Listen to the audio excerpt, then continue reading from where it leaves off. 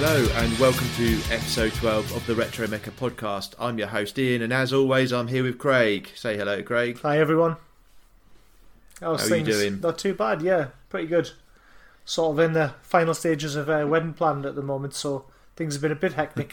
Trying to find time for everything, but no, I'm good. Good, looking forward to it. Excellent. Yes, so it's been a bit of a long time since our last one, but Indeed. you know, these long series do take a while to watch, and it's been a bit of a busy first half of the year for both of us. Certainly has, yeah. So, but nonetheless, we're here today. So we're here with the third part of our Macross retrospective. So today we're going to cover the Macross 7 TV series and the Macross 7 Encore OVA. And then the final part of our Macross retrospective will cover the 7 Plus OVA, the 7 movie, and the Dynamite 7 OVA as well. And then that kind of brings us up to the end of the 90s, which is kind of like the remit of our, of what we're looking at and what we want to cover within the time span that we want to cover for the podcast. The retro age of Macross, isn't it, really? Yeah, because once we get into kind of Frontier, it's into the 2000s and stuff, and it's just a bit too new for what we're going to cover. So we're going to end it with 7. So I know 7 Plus kind of ties in with the TV series, and it was just where to try and break up the people, because I'm sure people were saying, well, 7 Plus being the the little add-ons to the episodes and stuff. So, but no, we'll do that separately. And Encore, because it's essentially 3 extra TV episodes, that's what we're going to cover today. So, Craig, so you've seen this before? I have, many years ago now. In fact, I hadn't seen a lot of Macross at the time. It sort of came out, the fan subs emerged at a time when I wasn't entirely familiar with everything. So it's been interesting to go back and revisit it now. Haven't seen all the stuff that sort of came before, and I've got a better frame of reference for Macross in general. So I was quite looking forward to go back and revisiting it for that reason, and it has allowed us to see it from a slightly new perspective now. So that's been good. Mind you, I don't believe I've seen absolutely everything. I've definitely seen the TV series Encore and Dynamite before. I'm struggling to remember anything from the movie, so not sure if I actually got around to that one. Yeah, I mean, I saw the TV series in 2007. It would have been around or 8, that something for me like when that. It was. I think when the fan subs first came out. I think I haven't seen it since then, but for reasons we'll get into, I didn't bother to watch anything else afterwards from that. So it did kind of I've only seen the 7 TV series. So the Encore viewing for today for this review was the first time I had seen it. But like you, it's I think I'd seen Macross. I think I'd seen Macross 2. Probably Do You Remember Love maybe as well? Yeah, maybe Do You Remember Love. I'm trying to think whether when the Animego DVDs of the original series came out, because I saw that. I saw that. I watched those DVDs about the same time. It was in that sort of just after the mid-2000s. I definitely saw the original show after 7, but I think that my experience was probably very similar to yours. I'd seen 2. I'd seen Do You Remember Love, and I'd definitely seen Macross Plus by that point as well. Yeah, I was trying to think when the DVDs come out for Plus. So yeah, so I'm trying to remember. So I think I probably saw Plus 7 and the original TV series all in a very same sort of time. Around those kind of mid to just into the sort of 2005-7 probably kind of when period. a lot more shows started to emerge on fan subs in general, really, especially for Mecha stuff. Yeah, so it's been a long time, and to be honest, if it weren't for reviewing it on the podcast, I probably wouldn't have come back to it. But here we are, and we'll talk about that later. Lot to go into. So, So a little bit of background about Macross 7. So it's a 49-episode TV series that aired from the 16th of October 1994 to the 24th of September 1995. Macross 7 Encore was a 3-episode OVA released between the 18th of December 1995 and the 25th of February 1996. The animation production was by Ashi Productions, directed by Tetsuro Amino, The original creator was Shoji Karamori. The character designs were by Kenichiro Katsura, based on the original designs by Haruhiko Mikimoto. And the mecha designs were done by Hiroshi Ogawa, Kazutaka Miyatake, Meijo Maeda, Munehiro Nawa, and Shoji Karamori.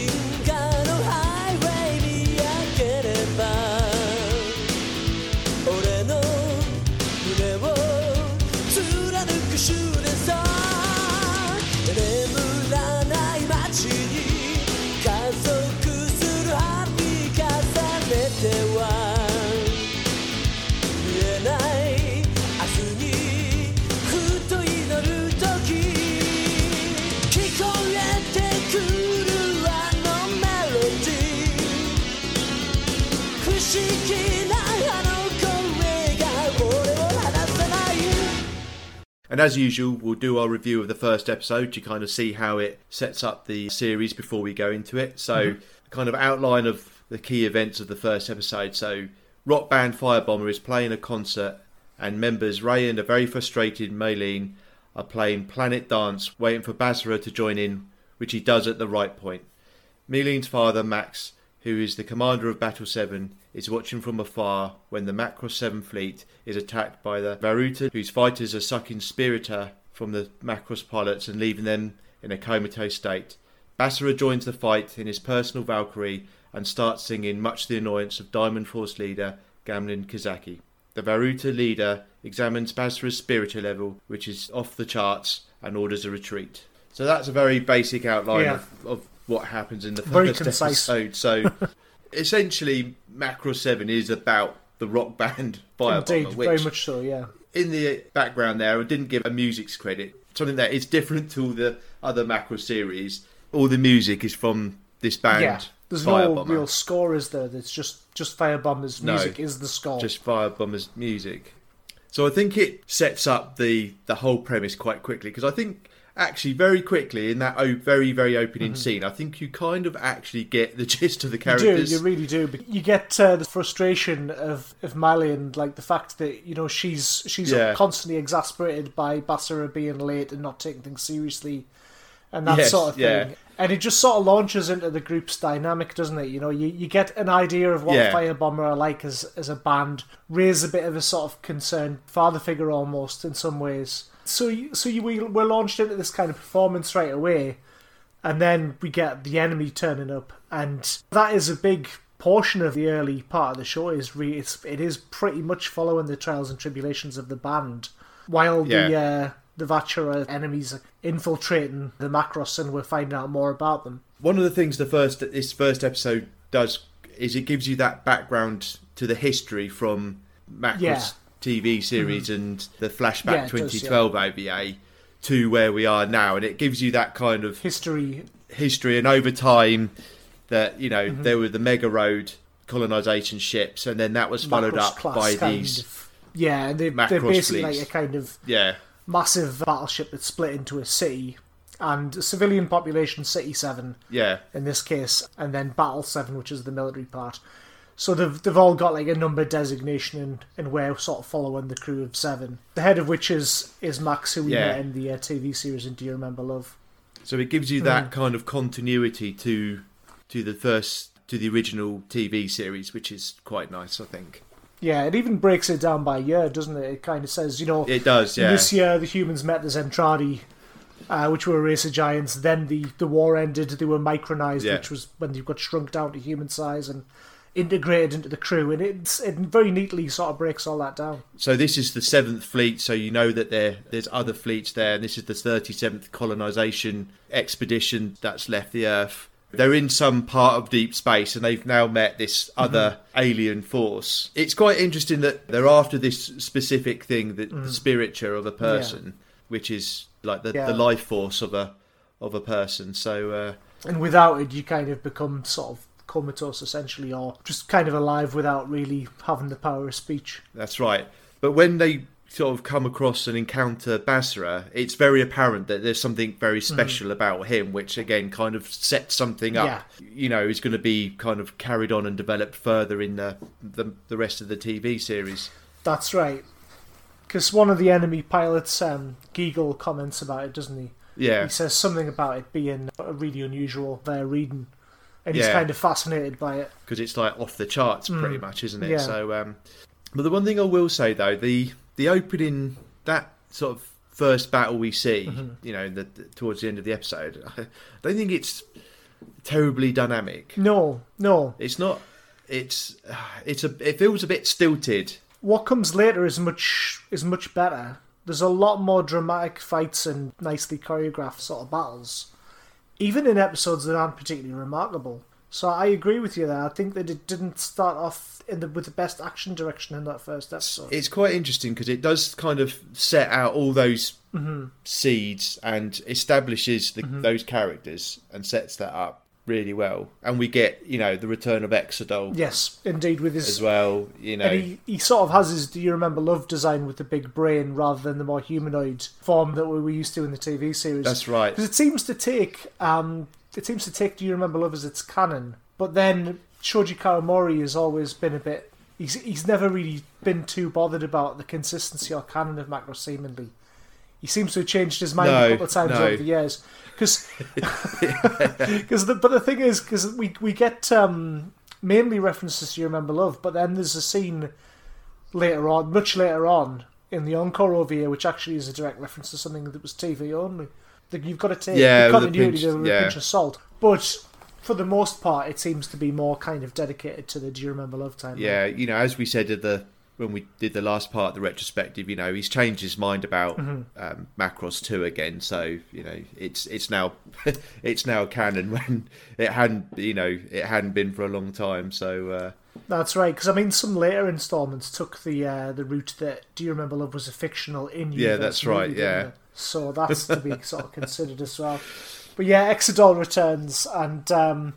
He's in a really sort of quite cramped looking small space where he looks really uncomfortable. With just his head poking up through the floor. I always find that funny because he's still a giant and everyone else is like normal size. So you see this giant sort of stoic head. Yeah, so he's kind of declined micronization, and he's still in this, like you say, this cramped thing with just his head poking up next to Max. To Max. Yeah, it's very odd setup. Really. You do have some good comedy with Exodol. I like this character. Yeah, so I think it does a decent job as a first episode. Yeah, definitely. Yeah, it sets up everything really well. Like we said, the action could have been a little bit better staged, but we certainly get some much more dynamic fights later. So that's not really a big issue. But you'd think they would have went with the best foot forward, though, wouldn't you? You would have thought so. Really hook people. Yeah, I agree. I think they would have. I think, given that Macross is renowned for its action scenes and its very dynamic action scenes, that does feel like a real miss on the production crew's part, really. Yeah, I agree with you. Yeah, definitely. So, how would you rate the first episode then? I'd probably say about 7. Strangely enough. Yeah, I gave it a 6. Yeah, and the problem is, it's difficult It was difficult to go back into this without some, trepidation, prejudice about what you know about where it goes. Yeah, and some of the feelings which we'll talk about, certainly around Basra, I kind of got that straight away, and I can, and I don't want to say too much now because I want to get into it in like the main review. But sure, some feelings when I watched this first episode, and when I first watched it, came back. So it's a 6 out of 10 for me because I think Basra, which, like I say, I'm not going to talk about now, but his character and the fact that I think the action was very weak in it, but ultimately kind of sets the story up quite well.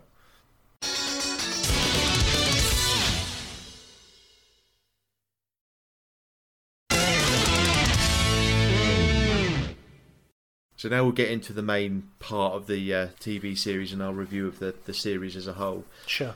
So after the events of the first episode, basically we get into this ongoing battle between the Macross 7th Fleet and the Varuta fleet, and that kind of carries on, and the Varuta's quest for Spiricha, which gets a kind of more and more sort of intense.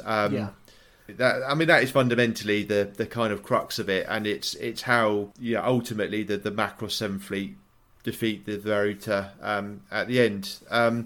So I'll start the review by I think for me the whole tie-in, as we kind of talked about in the first episode review, that whole continuation and how it really kind of ties in with the first series and stretches. I think that is one of the key things that I think actually the series does really well. Yeah, definitely, because we talked in the Macross TV series review about the fact that Max only really seems to be given proper purpose as a character when Milia comes along. And this show really furthers their relationship, but it also furthers the mythology of Macross quite significantly, because you've got, in Flashback 2012, you had the Mega Road, which gave way to these much bigger colonization vessels with the number designation. And so we now have this kind of like a self-contained, because it was always a city in the original Macross. They'd had a city and shops and things, and like a whole kind of like culture within the ship. But that was it. There was just one place, whereas now there are resorts and things. Like there are actually like other cities and things that they can travel to. There's like a place that's kind of like a sort of entertainment district. There's like a sort of holiday resort and stuff like that. And there's this kind of like light sort of beam road that you can travel on with vehicles like bikes and sort of cars and things to go to these other areas. And that's quite a cool sort of expansion of the sort of the mythology. I really like the way it sort of opens all that up from the original TV series. Yeah, I completely agree, because I think that is like a really logical progression to how it would have advanced. So you had this initial contact of aliens with Macross TV series, and that initial storyline. Then, as you say, then there was like the Mega Road sort of colonization ships, and now they've grown into this whole fleet where you have like say the city and the battle bit, but then there's the factory bit, there's the industrial bit that provides all the food and everything, and say the Riviera bit for the holiday destination, and it's a real logical progression setup of how like a real logical progression from this like self-contained single massive ship to this whole fleet that are going deep space, and they've got everything contained with absolutely them to go in to do that deep space exploration. It's kind of like a biome thing over the top of it, isn't there? There's like and it's you have like sort of whereas in the original Macross you had like an artificial sort of sky and things like that, whereas they've got their own kind of ecosystem now. Yeah, exactly, and that is quite good.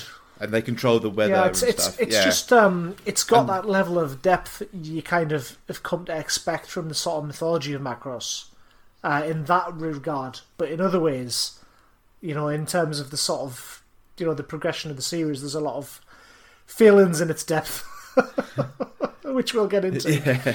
But then it kind of creates this really good setup, and then as the story progresses and this battle with the Varuta continues, we get the introduction of the Proto-Devlin, this other race, and I like the way that actually it doesn't ignore the fact that there's these other Macross fleets. We see what happened to Macross 5, and we get to the planet Lux, and then on the planet Lux, it tells you a bit more about where the Proto-Devlin and actually their link to the proto-culture. And again, that continuation and some background to that story that was started in the original TV series. I think that whole the way it expands on that, and Exodol's part, because he's got this kind of he's got knowledge of the Proto-Devlin, but he's also got a sort of almost innate sort of fear of them. It's kind of like he's almost genetically sort of afraid of them. It's kind of like bred into him in a way. Exactly, because he had access to that. It's a part that's talked about in the original TV series, that there's this history, these data banks of all the history and stuff, and in that it's kind of revealed that the proto Devlin are there as well, in that sort of Zentradi. Yeah, because he was the history, information officer, wasn't he? He was like the intelligence guy. That's right. Essentially, Exodus was the record keeper for the Zentradi. So he, as you say, he was privy to all this information, so he knew a lot about the past history of the races and, who's encountered who and what's happened previously. So he has this kind of, like I say, this fear of the Proto-Devil and doesn't really know a great deal about them, except that they are a sort of fearsome enemy, really. Yeah, because I like the way it just kind of expands that original story, that original universe. It kind of gives you a little bit more, it gives you a bit more depth. It just gives you a bit fuller picture of the proto-culture, where the Zentradi came from, and everything as well. So I just like the way it really, really broadens out the universe. It's a good footnote to the Macross TV series in many ways. And Do You Remember Love? Like, it kind of feels like it's a good epilogue in some ways. That sort of underlining of the Zentradi sort of history and the history of the proto-culture. I like that about it, but I don't love the Proto-Devlin as villains, unfortunately. No, and I think, that might be then a good segue into kind of, what we've kind of been talking about, and we essentially almost alluded to at the end of episode 11 when we said what we were going to talk about. Because for all the good it does in how it moves the Macross story on and expands the universe, essentially I think the series then does a really bad job of everything else. Unfortunately, it's just so long-winded in its approach. So we had a question this morning on Twitter from Otaku Nate Show, at Otaku Nate Show, that basically said, did it have to be 49 episodes long? And we would say to that a resounding no. The answer to that is a resounding no. When I saw Ant Spell a few weeks ago in London, we was talking briefly about it, and the first thing he said is that it was over long, and we talked a bit about the structure. I mean, for me, essentially, this is a 26 episode TV series, if not stretched less. out to 49 episodes. To be honest, it could be done in less than 26. Yeah, and be absolutely fantastic. That's my frustration with the show, is that a much shorter version of this, I could imagine somebody could put together a fan edit or something. That would actually make it quite a good show in some ways. But unfortunately, we're just left with too much sort of plodding. Yeah, I think essentially you could possibly squeeze it down to 13 episodes. Yeah, I think I sort of thought initially when I was watching it, at least 20 would sort of get everything in. But yeah, I mean, you're right. It could probably be squeezed into less than that, and that's part of my problem with it. It rests on its laurels a lot. It's content to just have constant sort of battles between Firebomber and the sort of enemy fleet, and it'd just be almost like slice of life about Firebomber's sort of gigs and things, with a little bit of drama sort of interwoven, because in the early portion of the series you've got like the bad guys are kind of infiltrating the Macross, and because some of them look human. Yeah. They're referred to as vampires when they steal people's spiritia, and they're going around in these big overcoats in a kind of disguise, which is kind of funny actually. Yeah. And stealing people's spiritia, and so. But in these early episodes, it's just kind of like the trials and tribulations of Firebomber with a little bit of the kind of infiltration B plot, and it just doesn't move things along for such a long time. Now you see, like that vampire bit, like in the first quarter of the show, I think is a perfect example of what's wrong, right? Because that goes on for about 7 episodes, and that is like a 2 episode arc, really, but it drags on for like 7 episodes. I mean, if they had stronger B plots, they could have possibly, done it a bit longer. But yeah, I think you're right though. It's not something to focus the best part of like 10 episodes or something on. It's quite weak, and you're really left with like all the character relationships holding the show up.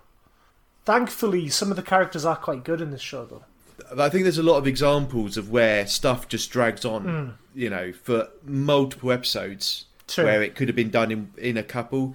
You know, stuff like when Basra is singing to God. Civil in the park on City 7 goes on for about 8 or 9 episodes or something. You know, it's... Yeah, that is one of my major gripes with the show, is that sort of whole arc where she's asleep.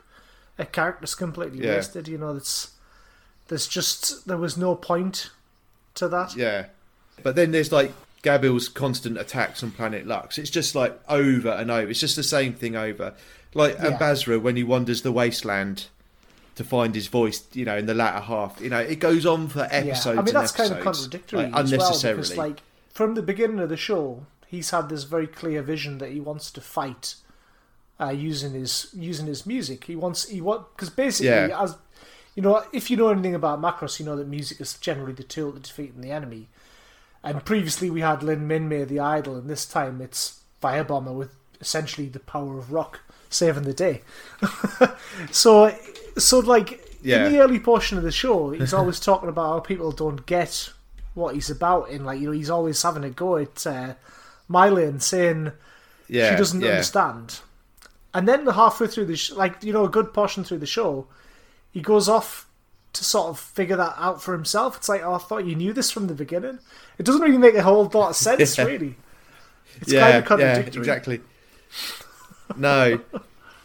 So there's you know, there's all of that, because I get the feeling that when Karamori kind of got the funding and was going to go and do this reaction to Macross 2, you know, and he did Plus and 7 concurrently, that basically he probably had this great idea and, you know, sold this amazing idea and got this funding and got the TV station and got this 49 episodes and the budget for 49 episodes, but essentially just didn't have the story to fill 49 episodes. It's kind of like, well, you've got that block, you know, so you've got to have to deliver 49, and it's like, oh, you know, you can kind of see them go, well, we've got this idea and this idea, but we haven't really got 49 episodes of content, so we're going to drag the initial premise that we've sold to the studio, you know, to the TV studio, and make it work over 49 episodes. To me, I mean, that they didn't really have a lot of idea where it was going from the beginning. I mean, even if they did have this idea about furthering the sort of proto-culture storyline, which I'm sure they at least had inklings of, because that's the kind of crux of the original Macross, they get to that so late in the series that it's really quite painful to get through. And while that did pick up my interest and pique my interest again and got us sort of somewhat back into the series, I sort of forgot that it took place sort of... I mean, I remember it being quite meandering story-wise, but I forgot that it was really that late in there. And it was a slog getting through some of it to get to that good portion. Yeah. Because essentially you're watching almost the same episode with a bit of different band drama all the time, really. I know, and I just got really bored of it, because, you know, Professor Irony, he stated, you know, on the Anime UK News Forum, said that he found it a real slog and didn't finish it, basically. You know, I got so bored of it at one point that I basically didn't watch it for 2 weeks and watched, I actually rewatched Anime Limited's fantastic Blu-ray release of Evangelion. So, you know, because it was just like, it got to that point where it's like, oh, I can't get through another episode. You know, probably got to about episode 35 or something, and it was just like, I just need to take a break from this, because like trying to get through it was, you know, I did kind of find it really is just kind of tedious. Ironically, for a show that features a song with the prominent lyrics "No more wasting time," it actually wastes a hell of a lot of bloody time. Yeah, I know.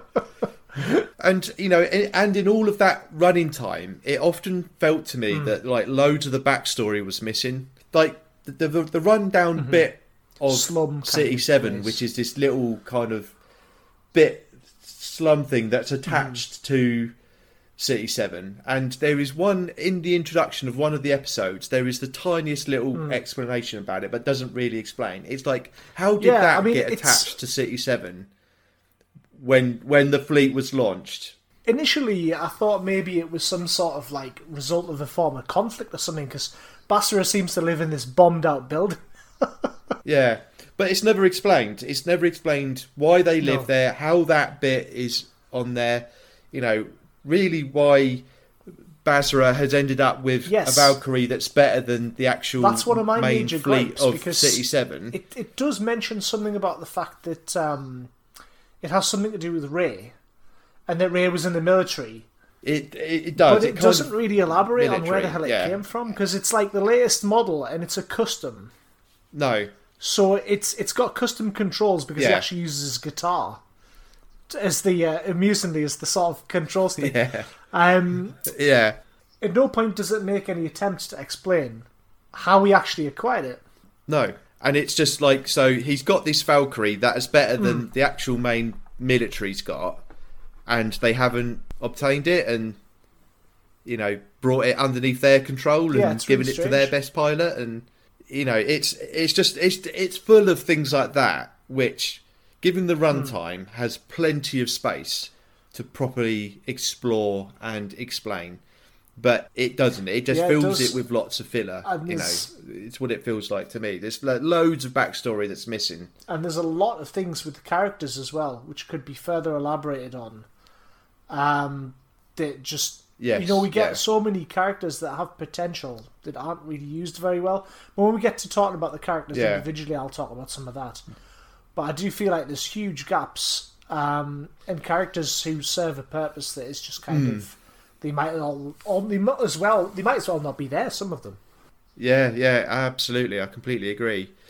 And then, you know, as you said, we'll talk about the characters in more depth later, but I can't not talk about Basra. And this kind of goes Yes. back to what we talked about with Jeeg, in that the main, you know, a very Exactly, unlikable main character.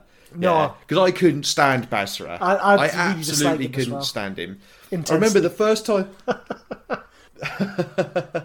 I remember the first time I watched it, yeah, and literally like that first episode, I just was What a like, prick. I hate Baz. I couldn't stand him. Yeah, he reminds. The thing is, like, because when his character, like, with his stupid little round glasses hanging off his nose and his hair and his attitude, I can remember, like, people Yeah. in the like the early to mid 90s, like you know, it's kind of the time when this was being sort of put together. That was a look. Yeah, I can remember like really obnoxious people at school and university who had this real Yes, attitude, I who had totally- that I kind totally of know what you look. mean, yeah. Yeah. That was a And- thing, you know, the sort of tiny glasses and kind of big hair. You know, and like I massively apologise to anyone who's listening to this who has, but you know, I had my run-ins with those people because it typically the look carried an attitude with it, and like, you know, and they were all twats, to be, you know, to put it bluntly. So, you know, apologies if anybody who went by that, but you know, that's just my own personal sort of you know, history and sort of encounter with that. So instantly, like, his Greatly whole done, thing yeah. just kind of, Yeah. you know, throughout the show, he's just this kind of obnoxious, He really you know, is. moron who never really grows, and his whole attitude to everything just Stinks. it stinks, you know. And it's just it's just from the first episode to the last episode, it doesn't change. No. And there's like no redemption, and the fact that he's just this such unlikable person at the centre of Yeah, it all, because like he's just really struggled he's the with it. sort of member that gets the most attention. Obviously, he's the front man of the band. He's the sort of main singer. Yeah, And Yeah. you know, like, he's the one that everybody wants to know about. You know, like he's got loads of fangirls Yeah, and things. yeah. And almost every Yeah. single female character in the show is attracted to him. yeah, And yeah. that's really annoying as well, because like he why? has no Yeah. personality, and he just No, and no. and like, you know, Mylene is so right, but she's like 14, but she seems more mature than him in some ways. You know, she's completely sick of his crap from the very beginning. She's always talking about, oh, he doesn't take things seriously, doesn't show up on time, he's really wishy-washy. Yeah, Yeah. Yeah. And she's like always on his case, and he'll just basically Yeah. go in the huff and wander off, yeah, yeah. and then show up yeah. like, you know, during the sort of first song. And he often comes in like really arrogantly on like a hand glider or something, showing off, and you're like, oh god. And it's like when he's in the back, it's just that, it's just his whole character is awful, and it's just a real struggle to just watch him repeatedly. He's less of a radical fire screen. and more of a dumpster fire, isn't he? Really?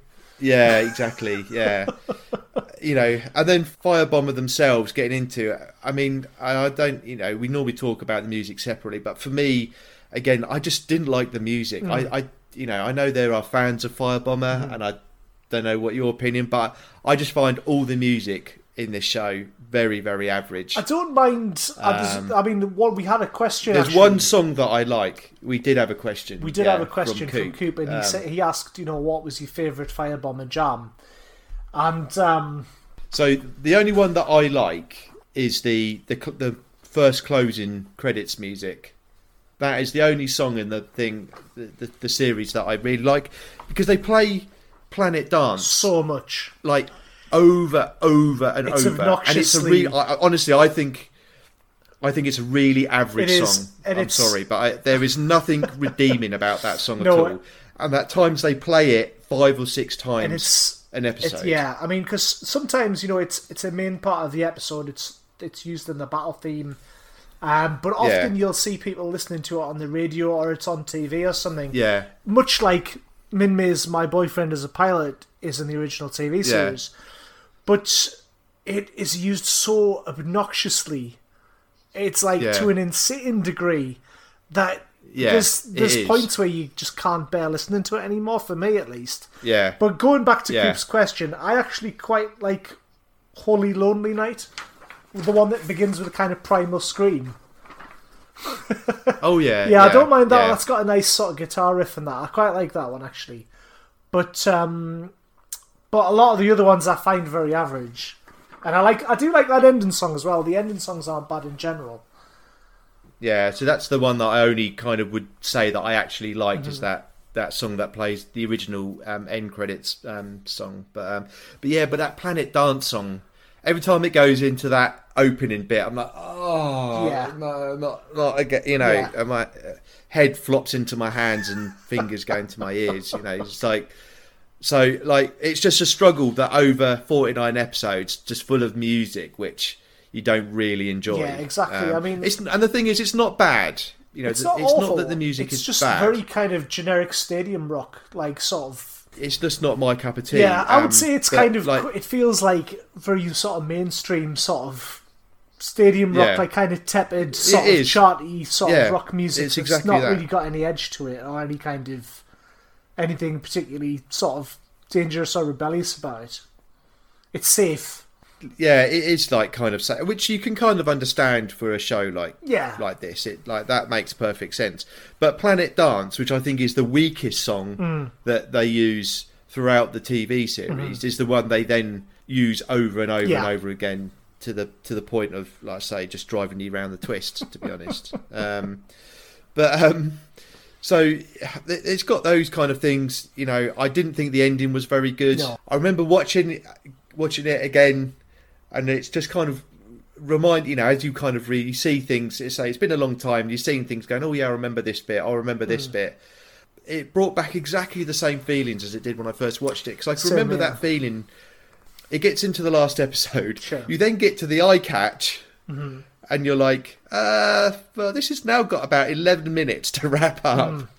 And then it just kind of goes out on this whimper, and I don't want to spoil it for people that have not seen it, but it's a very tepid ending, in my opinion. It's just, I think it's just so weak. It is. It's a very really, really weak, tepid, kind of lukewarm sort of abortion of an ending. I don't know. It does like it instead of sort of burning out, it just kind of fades away. Like it's kind of damp, sort of. It is. There's just it limps out of. And I get the feeling that maybe that was possibly partly due to the fact that more was planned, but at the same token, you need to have some sort of ending, because loads of shows have OVAs and extensions and movies and things, but they wrap up the self-contained storyline, then open up things again with a new threat or a new story. Yeah. Whereas it felt like this one didn't really do that, and then going into Encore, like it sort of didn't really do a lot of that in Encore either. No, it felt like such a cop out kind of ending. It really felt like they didn't know, because a lot of the show often feels very low stakes. Yes, it does. To be honest, because I mean a lot of the enemies revealed quite early on. They know exactly who they're fighting. About halfway through the show, instead of Basara going out, it's just like on his own accord. They kind of make him part of the UN, and they create this. We should have mentioned this earlier. They create a squad called Sound Force. Yeah, and they basically Lieutenant Chiba has researched all this stuff to do with Minmay, and he basically theorizes that they can utilize the energy of Firebomber and turn it into a weapon. So they have these like sound boosters and things like that. But basically, all of that is just like, it is literally the same thing, like just over and over again. Over and over and over again. They send them out. They send out the boosters. Like Basara will send speaker pods out in the early episodes, and then later with Sound Force, they send these booster things out to amplify the sound. And because we also didn't mention that the people who have the spiritual drained recover when they hear Firebomber's music. Yeah. So that's how they figure out that there's something to Firebomber's sound that can actually be utilised. That it's got a positive effect. And that kind of all builds up to how it ends. So Gepelnich, which we talked about before, we think that's what the subtitles said. So we've seen it spelt several ways, but we'll refer to the head baddie as Gepelnich. Yeah, because I've seen him referred to as Gepel Unity or something as well, but it sounds more like Gepelnich. But so apologies if somebody's says we've got it wrong, But yeah, that is what was on our subtitles, and that's what it sounds like. So that's the name we're going to use. But this kind of realization, and then they just disappear. It's just it's I just think it's very, very weak. The other thing as well for me, I was really, really uncomfortable with the sexualization of Meilin. She's a 14-year-old girl, and she is like, the fan service around her is just made my skin crawl at times. It is bad. Episode really 7, when they're on the Riviera section of the Macross 7 fleet, and there's like loads of like panty shots of her, and Michael, who is Milia, who is a returning character. He's her like right hand man. Yeah, cause she's the mayor in this show. We should have probably established that earlier on. While Max is the captain of Battle 7, she's the mayor of City 7. Yeah, and Meilin is is their 7th child basically, but they're essentially going through a separation through the TV series. But he's leching over her through the goggles from afar in her bikini and stuff. There's all that like that episode's really, really bad, but it goes all the way through. Like, Milia kind of tries to set her up with Gamlin, who's obviously a man who's 10 years older than her. Yeah. Docker's constantly hit her. Again, a man in his 20s is constantly hitting on her. It's really uncomfortable stuff. It's just really, really made my skin crawl. And I mean, this show came out when, 95? Something 94. 94 it aired. And I think that the normalisation of, like, that sort of thing, it's a difficult sort of subject to approach, but certainly I'd say a lot of more modern shows are sort of more notorious for it. But I can't really think of anything from the 90s that's as mainstream as Macross 7 that has some... that isn't like, for that audience. Yeah. That has something of that kind of level in it. Because even a stage outfit is like right up her backside, like it's like really kind of like tight. Kind of looks like a sort of bunny girl outfit sort of thing. Yeah, and that's just, it is weird and uncomfortable. It really is. And I'd say there were bits in this show that, like, episode 7 is the worst. Like, that's the worst bit. I mean, that whole episode just was really bad. I mean, it's got to be worse if you're father. I mean, I'm not a dad myself, but I think that it's got to really make your skin crawl even more if you've got a child. Yeah, it's one of those things that, like, it made me uncomfortable, but I can imagine if you're a dad, it to be like 7 times as bad, 10 times as bad. Yeah, yeah. I mean, is one of the worst bits in it for me. I just really didn't like that kind of.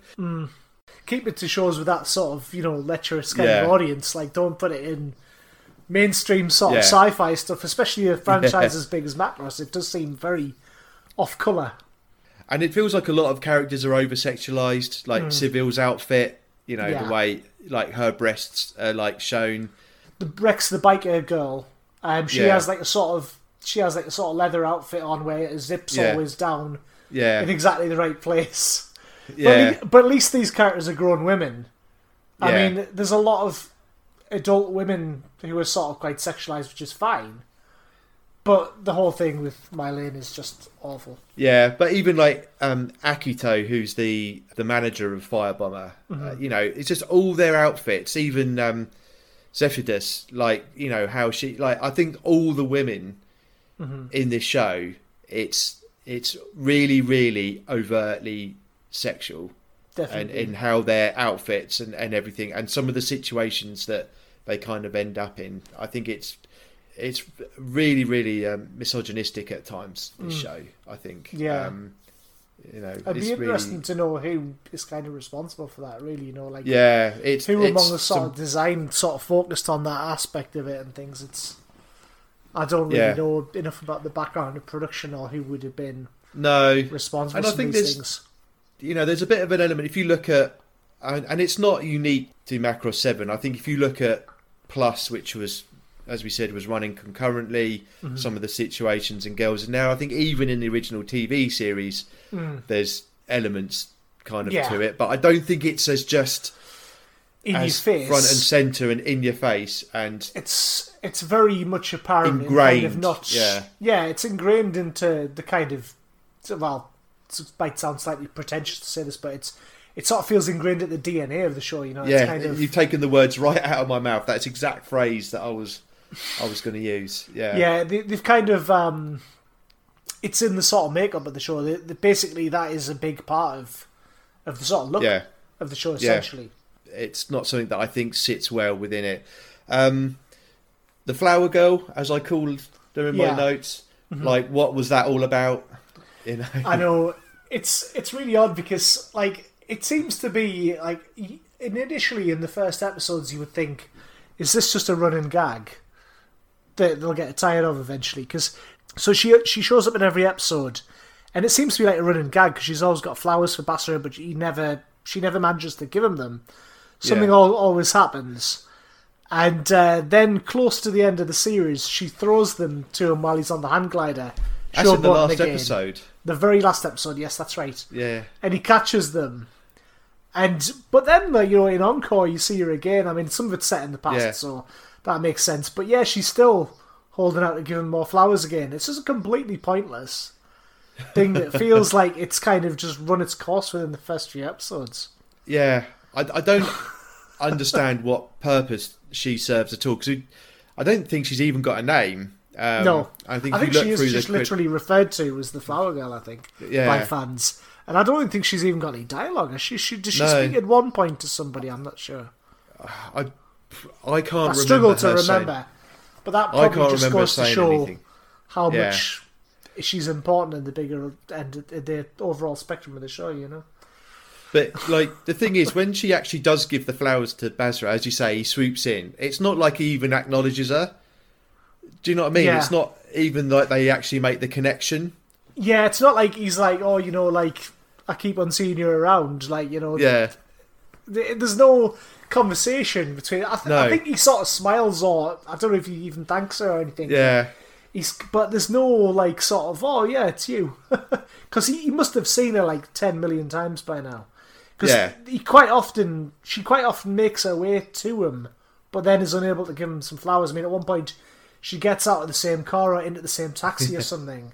Yeah. And somebody sort of pushes her aside or something like that. Yeah. So she has all these brush-ins, she has all these run-ins with him, but never actually gets to speak to him or hand him the flowers. No, and I just, like you say, you kind of think it's the start of some sort of running gag. But then it just happens all the time, and it Yeah. goes way beyond its course. Yeah. And it's like, this isn't funny, it's just to sort of frankly bizarre sort of facet of the show. Yeah, which I don't know whose idea it was, but they really should have quit after a few episodes. She needed to do something. Yeah, she needed to have some sort of role. No, she either needed to kind of meet him after, get through like the quarter way mark and actually then meet him and then have some, either disappear or have some purpose to play with Fireball. Yeah, I mean, even if there was like a one-off episode about her or something, yeah, it would have been a bit better. But yeah, it just doesn't go anywhere, and it just does seem to be for somebody's personal amusement. Yeah, and that kind of really irked me. It does. It and then irked me too. The other thing as well, interesting that you made the point that you thought the action scenes were quite good. I thought the action scenes in this were quite below par for a mecha series. For a mecha series and for a Macross series, but all I was saying earlier was that there are later episodes which have a lot better action than the initial episode. That's all I was really saying. I don't think it's up there in terms of the Macross franchise in general. I mean, I haven't seen Delta and Frontier, so I can't comment on them. But in terms of the retro Macross that we're discussing, I would say that it's the weakest one. But I mean, there's definitely. There was a lot better direction and action in some of those later episodes than in that initial one, was all I kind of meant. But it definitely is the weakest, though. Yeah. It's not as dynamic as the others, because it does focus on the music more at the end of the day. It does, exactly. And I think, there wasn't even like some really, really good action to save it. When we talk about the animation a bit later, there's some good little bits, but as action, as battles and stuff, and as an action, mecha action series, I just thought it was generally weak, consistently weak through the course of the TV show. Because the stakes aren't that high. I mean, the show looks beautiful. Everything's real well designed and the characters look great and everything like that. And so some of the battles are lovely, beautifully animated. But it just, because those stakes are never that high, it lacks intensity. Yeah. Because at the end of the day, it's just skirmishes between sort of the sort of good and bad guys, and with the music sort of trying to kind of convert the enemy to their side, and it's because it's so oft repeated, it just lacks any real sense of drama. Yeah, no, I'm completely there with you as well. So I mean, they actually put more effort into like the scene. They put a lot more drama and kind of like spectacle, or try to anyway, in a scene where Basara kind of like essentially sort of weirdly gives like a similar sort of strange orgasm with his music. Yeah, I know, yeah. That was really odd, because it feels like they put so much effort into that it's almost like a kind of defining moment of the series, but it's like, what? Like, what is all this about? Like, it's just such an oddity in terms of the show. But maybe that goes back to what we were talking before about it was kind of made by a bit of a sort of lecherous staff. Yeah, definitely. Yeah, that bit as well. well. The amount of effort they put into that bit with it, sort of, because you have this big energy blast and the sort of clothes ripping and stuff. It's just absolutely ridiculous. Yeah, it is. It is. But we've given it quite a kick in there, and I think quite deservedly so as well. But there was still a lot to like. I mean, the best thing about this show, and essentially like the original TV series, I think, is that love triangle. Between Gamlin, Meline, and Basara. And I think that, I think the way that kind of actually plays out, and actually how the relationships actually work, because there's some quite nice character development like through that, because there's like Gamlin's quite like stiff, he's a military man through and through. He's a very sort of stiff military guy who's not really experienced much life. I mean, he doesn't even really know about music or much. No. He's kind of like just sort of a bit oblivious to outside military life. Really, he's kind of.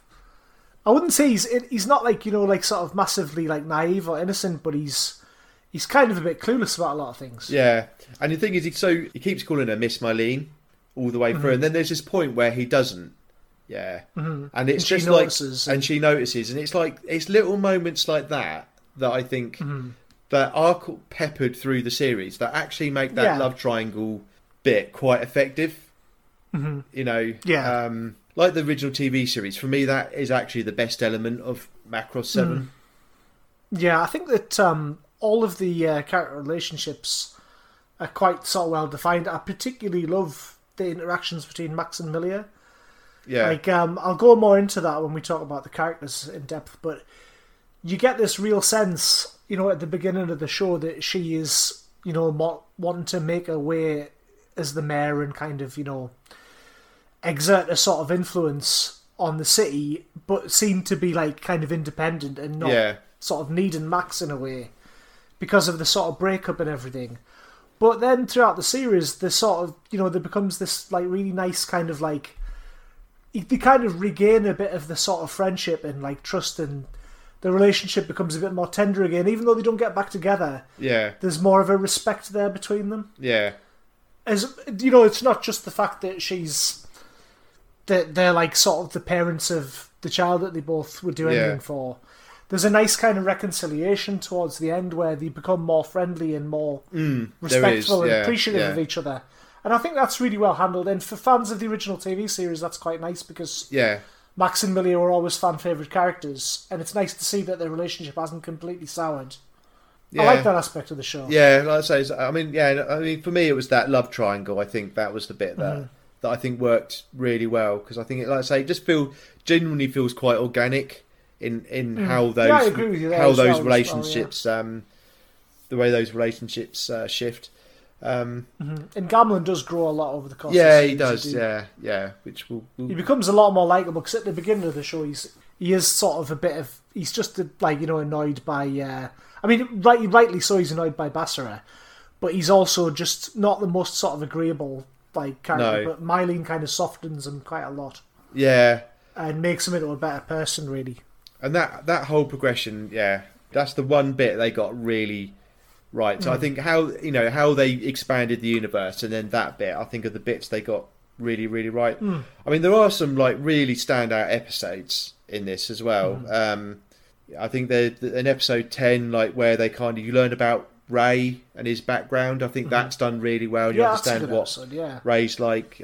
Episode 16, because he has this kind of military background, doesn't he? We find out about his friend who died in a conflict, which kind of recalls a little, makes me remember the scene from Macross Zero where Roy is talking about his dead friend, and that's quite a sort of poignant scene. One of the best scenes from Macross Zero, in my opinion, which I'm not the biggest fan of that show, but that was a good bit, and that kind of recalled that for me a little bit. Yeah, and there's some really good episodes like around the mid series mark as well, like like 26 and 27, where you get the where you see the images of the Macross 5 fleet on planet Lux. Yes, that's definitely the most epic kind of arc, because the Macross 5 fleet, they discover their sort of fate. Yeah, and the fact that some of them have been converted. Yeah, it's in the Varuta have used them as their sort of cannon fodder. They're like forward infantry. That's right. Yeah, because we later discover that Gatmelnich's plan is kind of like to create this sort of spiritual form of like human livestock, don't we? But which is kind of like pretty apparent from early on in the series, but the heroes don't find out about it till later. Yeah. But they're just using these guys as kind of like, you know, they're like you say, the cannon fodder, the grunts. Yeah. To be sent out and blown up, really. And I think we get the Macross transformation in that. Yes, that's right. Turned into its robot form, which is quite cool as well. Yeah, and recalls the original series. And like that little bit there, right in the middle, sort of, especially 26 and 27. I think gives this. It's like this little peak where the series, you know, actually got really good, and it's almost like this little blip. It does win me back over for a little while. Yeah. And then within a few episodes, it's back to its normal meandering self. Absolutely, you know, and it's a real shame because there is that little glimpse there, and I think, you know, had it actually only been like 26 episodes and lost all the flab that, and you know, actually was a bit more focused. It's like a ray of light in the darkness, isn't it? You know, it is. I think it's a real glimpse of actually how good Macross 7 could have been. Yeah, I think, you know, if the music was a bit less prevalent, if, you know, you might have even the music pumped you up a bit more, even, you know, It was like, more of our type of rock, I guess. I think there's a glimpse there that actually how good it could have been. So it's a real shame, but it's not to say that like as story writing or even some of the episodes they're all bad or they're not all meandering. There are a handful that are there are some really standout episodes in it as well. So they do the strongest ones do tend to be the ones that don't sort of focus on the main story, though, that are character and situational based. Yeah, and I kind of like the ones with Alice Holiday, the singer, who Mylan encounters. They're quite good. And there's like you say, there's the one about Ray's background, which is quite good. And to be honest, the characters are really all that keeps the series afloat at times. Those character relationships. Yeah. For which you kind of expect, given Macross's legacy, that there would be a lot more to enjoy, sort of mecha and combat and the sci-fi element wise. And it's really just a lot of the stuff that's in the background. It's the stuff that I enjoy in it. The sort of design of like City and Battle 7 and all that sort of stuff. Yeah. No, I agree. I agree. So I think, is there anything else you want to add in kind of reviewing the main series, Craig? Is there anything other further good or bad points you want to add? So if you take away the whole proto-Devlin and proto-culture story, and you just focus on how it sort of furthers things from the original Macross, not even plot-wise, just little references and things. Like, the fact that we get to see Milia getting her old Valkyrie. And, you get this kind of episode that's like a Macross celebration day, where you see all the old Valkyries get put on display. Yeah. And there's also that episode where Firebomber play the roles of... Basara plays Hikaru in a TV show. Yes, yeah. There's all these like nostalgic sort of harkbacks to the original show. It's very fun when it's doing things like that. It's unfortunate that it serves to remind you that Macross was a much better show than the one you're watching. Yeah. That was the only other thing I really wanted to add. Yeah, no, I that's a sentiment that I agree with as well. Yeah. Not what you want, like a show sort of referencing the fact that its current sort of state isn't very good by recalling former glories. No, absolutely, yeah. So I think that probably covers everything that we want to say about the main series. So we'll kind of move on to characters and production. Sure.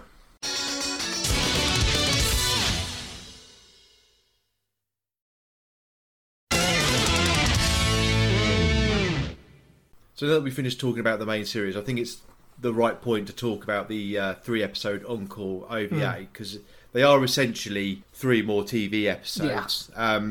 Although I'm not quite sure if they're kind of unbroadcast or they were separate. There's lots of sort of conflicting information on the internet about whether they were kind of part of the original production or something that came separately. Because I've read somewhere that they were unbroadcast episodes. Yeah, I believe that they were later included as part of a later broadcast, but not originally. Yeah, I think they were included on one of the VHSs that came out on, or something, weren't they? So that would have been... I think the debut was video, and then they might have integrated them into a later TV show. Because they're meant to be set around episode kind of 40-ish, somewhere around there in the TV series. So we get these 3, and they're kind of more character-centric very much episodes, so, yes. Aren't they?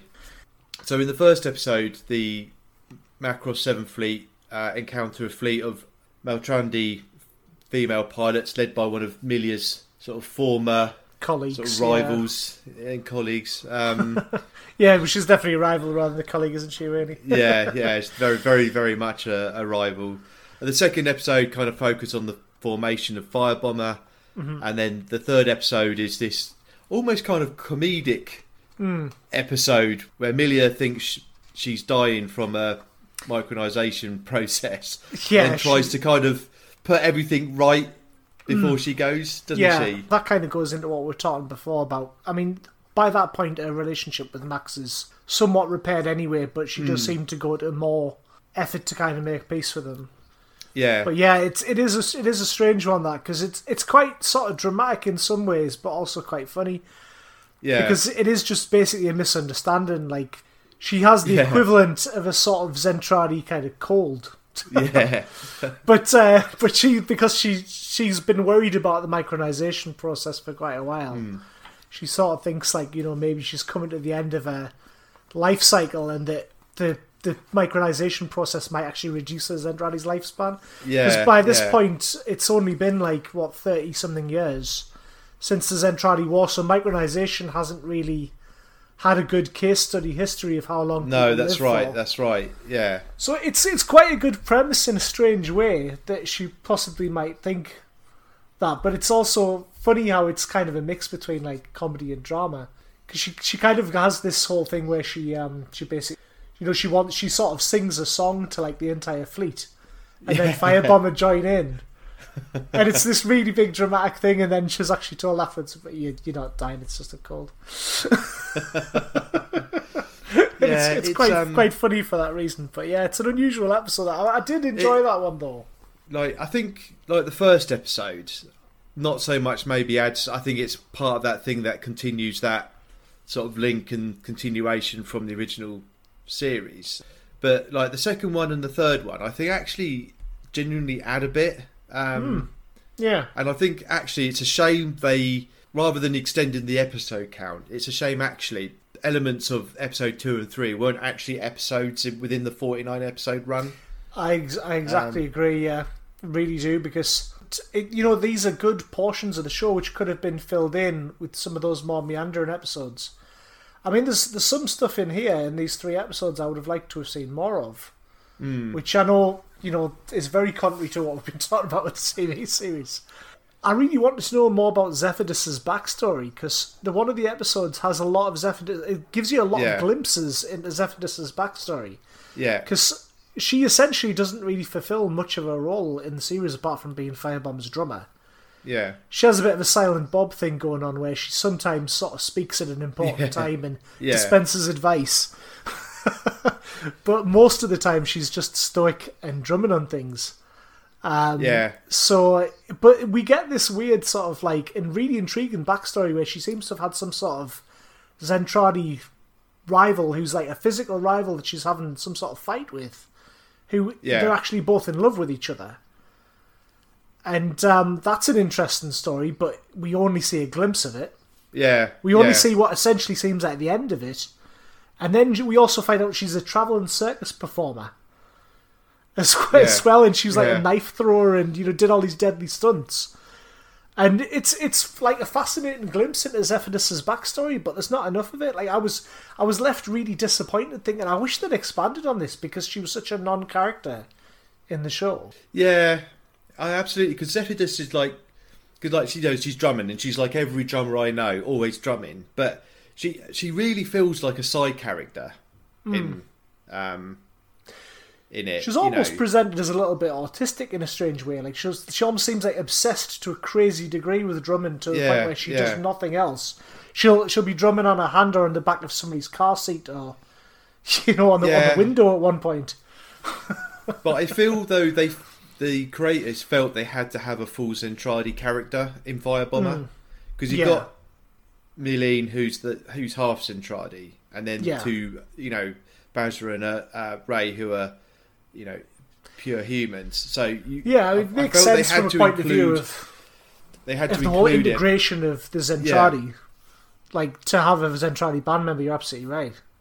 But then not to do anything with her, because I think she talks more in how she looks and facial expression and stuff than in words. And a sort of physique and everything. She's quite a sort of tomboyish look to her. Yeah, and she'll look, something will happen and she'll dart a look at someone or something, and there'll be a bit of body language from her that kind of she's essentially saying something without saying it, and then she'll look at somebody and it'll be something along the lines of "you went too far there" or "that was a bit."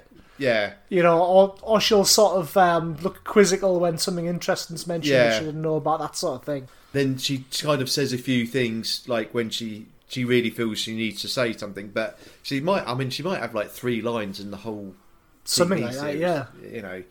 So because she is a bit of an odd character, because the way she doesn't get her own Valkyrie, she pilots with Rey. You know, she co-pilots with Rey, sort of thing.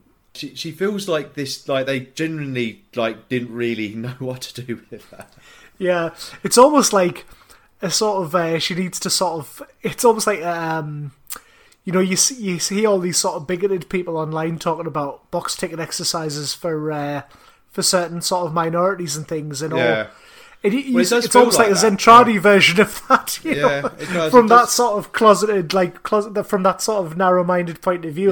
Or they just had to put a Zentradi in there somewhere. Yeah, that's just, absolutely, for me, just feels like they had to have a full Zentradi character.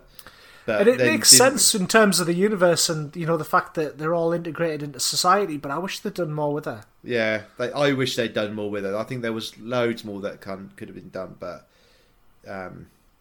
especially since I did find that stuff that you glimpsed interesting in Encore. Shame they didn't do anything with that. Because there's more stuff like in episode 2 of Encore where you see a bit more about Basra when he's a boy, and it's kind of, you see a little bit of that when Rey meets Basra in the TV series, but it's expanded upon in this Encore episode, and it kind of feels like it should have been an integral part of the main TV series. Yeah, absolutely. I find that bit very frustrating because it teases more than it resolves. Yeah. It's kind of like, here's a little bit more of Rey and Basra's backstory, but it's not a particularly meaningful part of the backstory. Yeah.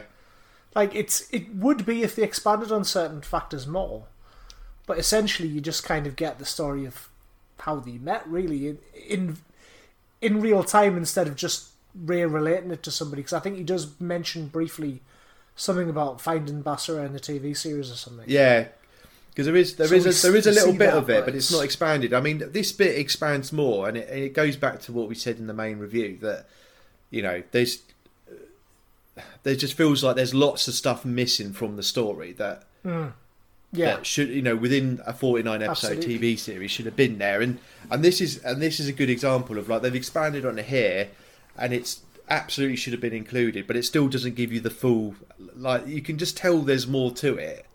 Yeah. You know, so... Because you see Basra singing at this mountain in flashback a couple of times towards the end of the show, don't you? And then, exactly. And then he's a young boy, but you don't really know what that's about, and then you get a little bit more of that in this, but again, not massively cemented that, you know, the reason why he used to sort of sing this song out in the wilderness. Yeah. It's not massively, you know, important in the bigger scheme of things, and you're left thinking, right, could you not have actually, you know, spent this episode making a meaningful bit of backstory between Rey and Basra rather than just he found this kid? Yeah. And that's really all it does. It just sort of fills in the chronology, but doesn't really further the relationship massively to me. It's just like one of those bits it's just one of those missing. I think it should have been just expanded on much more. So Encore is like, I think is like a useful kind of expansion of what's in the main TV series. You know, it kind of broadens out a little bit more, but it's just a shame that it's another 3 episodes. You know, not just something that's integrated into the main runtime. I wish they'd integrated it in the main series, and I also wish they'd just filled in some of those gaps, because to me it's almost, in some ways it's almost worse because of the fact that, you know, they tease you with more things that aren't resolved. It's like, and that's the point. And it's frustrating because they spend so much time meandering in the actual show. Yeah, and they had some stuff up the sleeve which actually could have made for interesting standalone episodes. Yeah, definitely. It does. I completely agree. It teases a little bit more, and you think, oh, actually, so there could have been a bit more to this, or whatever. And then they don't, and they still don't fully deliver on it. Yeah, you know, they still don't fully deliver on it. So, it is super frustrating in that respect. It really is. The episode about the Zentradi Meltan rebels, you know, the ones that were uncultured. Again, that served to underline just how much I didn't like the Proto-Devil that much as villains. Yeah. And I love the Zentradi as villains, because it just brings back that whole kind of, the sort of cockiness of the Zentradi and the kind of rivalry between some of them, and the fact that there's a lot of infighting between them and a lot of stuff about like the military and respecting, your sort of superiors and things, and there's a lot of like tension in the ranks and stuff. A lot of that stuff is good in the TV show, and the Zentradi are just better characters than the Proto-Devil. And as much as I like the way the Proto-Culture mythology's expanded, it served to remind me how much I didn't like the Proto-Devil. They were kind of odd villains, weren't they? They don't really massively fit to Macross for me. Like, no. The creature designs aren't even that good. No. Valgos looks okay, but like Gabble looked rubbish. Yeah. And those sort of things towards the end of the show with all the arms. Yeah. I just thought they were really bad designs. Yeah. Like, I just didn't enjoy those at all. They just have the stupid sort of laugh. Yeah. They were just irritating. Yeah, they were. They weren't good at all. And the thing is, the only kind of really good antagonist in it, I think, is Gigil. I think he was the only, because he had a bit of an arc, didn't he? Yeah. So yeah, I mean, just that reminder of the fact that the villains of the show weren't as good as the Zentradi wasn't exactly a good point of encore either. Although I do like that episode. Yeah, no, I think that actually all three of them are actually quite good episodes in there. I just think what they expand on, and you could because for me it's almost like they actually now, because of the way they're presented, they almost kind of sit as standalone stories outside of the main. Do you know what I mean? It's because absolutely, and I totally get what you mean, because they're a lot more enjoyable and a lot more sort of focused, even though they do miss huge things out, than the TV series. And as a result, I did find them somewhat refreshing to watch after the TV show. Yeah, exactly. And they are just, because they are just like single entities, they focus on a particular point rather than trying to necessarily, even though they do expand the main storyline, they don't necessarily have a place, a necessary position in the TV series. So they, that you can just treat them as a standalone story, which then actually they're kind of like vignettes, like little short stories almost within the Macross 7 universe or the whole Macross universe. It kind of reminds me of sometimes you get like comic series or manga where there's like a one-shot book that has short stories about the characters in that. If you've read the main series, sort of furthers it in more meaningful ways. Yeah, absolutely. Yeah, it's that sort of thing, like a little anthology. Yeah, and I think that's how I see that they work and actually kind of fundamentally work well because of that. So they kind of complement the main series. They do, yeah, absolutely. So we have talked a lot about the characters, but I think there's probably a bit more to talk about with it. So we'll move into talking to the characters. So if we did kind of look at Firebomber as an act, we've said, Basra, is fundamentally, he's kind of like dislikable. It's just dislikable. He's ever so entitled. Sorry, I should say he's fundamentally unlikable. Yeah, he's just an unlikable protagonist. Yeah, he's very entitled, isn't he? He's brash, selfish, arrogant, dismissive of other people's feelings, turns up when he wants to. But it's just not a likable character. No, and it's this whole, like, this bit. There's an early episode where he kind of gets into a fight outside a concert or something. I think it's like around episode 5 or 6 or something. And the people that want to fight him, he wants to sing to them rather than kind of get into a fight with them, And it's just like, and it's just like, what a wally.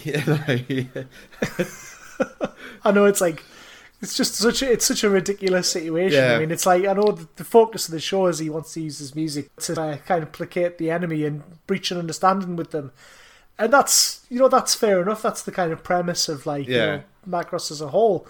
But it's just such a ridiculous situation to then apply that to a kind of street brawl. Yeah, I know. And you're just like, what a tit, basically. But it's also the bit, there's an episode where Ray adds these missile pods to his Valkyrie's legs, and he ends up firing like these missiles, and it's like a last resort, and he's like so upset about it, and it's like you're in a battle, and your music thing isn't working, so you need to face up to the reality of the situation, is that you're about to get blown out of space, blown up, and your only weapon is to use these missile pods that Ray's sort of clandestinely installed on the pilfered for you. Yeah, I mean, like, if it wasn't for him, he's potentially, like, going to lose his life, but he's really ungrateful and dickish about it. He's like, why did you put those on me craft? He's like, well, to save your life. Yeah. And he's just so unappreciative about it. And it's like, I get that he knows that Basara always wants a peaceful solution, but he's also trying to instill into him, to a degree, that's not always possible, mate. Yeah. Because Ray... we're in the middle of a war here. Because Ray is this kind of... He's like this calming influence in Firebomber, isn't he? He's like the one that... He's the gel that kind of a father figure. The band together, isn't he? Yeah. Yeah, he diffuses situations between Myelin and Basara quite often. Because I get the impression like he's the oldest. Sort of steps in. And I get that Vethidus is quite mature. She's older than Basara and Myelin as well. Because she has this kind of no age, but she has this kind of more mature air about her, doesn't she? Whereas, like Myelin's just got quite an old head on young shoulders a lot of the time. But see, I don't get, like, she's got all this privilege because she's Maximilia's youngest daughter. Well, I'm assuming she's the seventh child, so I'm assuming that means she's like the youngest. I don't know if there's 8, 9, 10 or 11 or whatever, poor Milia. But she's got a license. She's got like a sports car, and I mean it's just a bit of an odd get up, and she's got all this privilege and freedom that you don't expect. She also kind of has Michael's life at points. Yes, like Michael, the sort of Milia's assistant. She's quite often sort of nicking him to do like clandestine things, and like sort of making his life a bit of a living hell. Yeah. But mind you, considering what we talked about before, just desserts, considering he's such a pervert. Yeah, that's right. Yeah. So it's quite an interesting dynamic, and Myelin, I think her character and her frustration with like Basara, I think is really well portrayed. It's what the audience should be feeling, really. Yeah, exactly. It's what me and you were feeling in every episode. Yeah, exactly. And and then Ray trying to, like, when she properly boils over, and Ray trying to like sort of placate her and calm her down and stuff. It's like the dynamic within Firebomber is quite good. I think that portrayal's like... Yeah, I can imagine it to be, like a lot of bands actually are when there's tension and stuff, There's somebody who's a mitigator, there's somebody who has to get in between somebody so there's not a fight when egos get quite big, as they generally do in a lot of big rock bands. As you said with Max and Milia, I think their story, like, because they're at each other's throats a bit at the start, and as superstars of the original War with the Zentradi, it's kind of like I think their portrayal is quite interesting, because you'd almost expect them to have been on the first expedition, maybe commanders of Macross 1, but they're on 7, which kind of feels a long way down the pecking order a bit. So I wonder if they've perhaps had some sort of quite cushy sort of first military life for a while, and then went back into service later, possibly kind of enjoying the celebrity status. Yeah. I always get the impression that did their stars kind of dim a little bit, and I get that and impression maybe as well. They became kind of almost forgotten relics from the original Zentradi War, which is why they're off on Macross 7 and not, kind of spear fronting.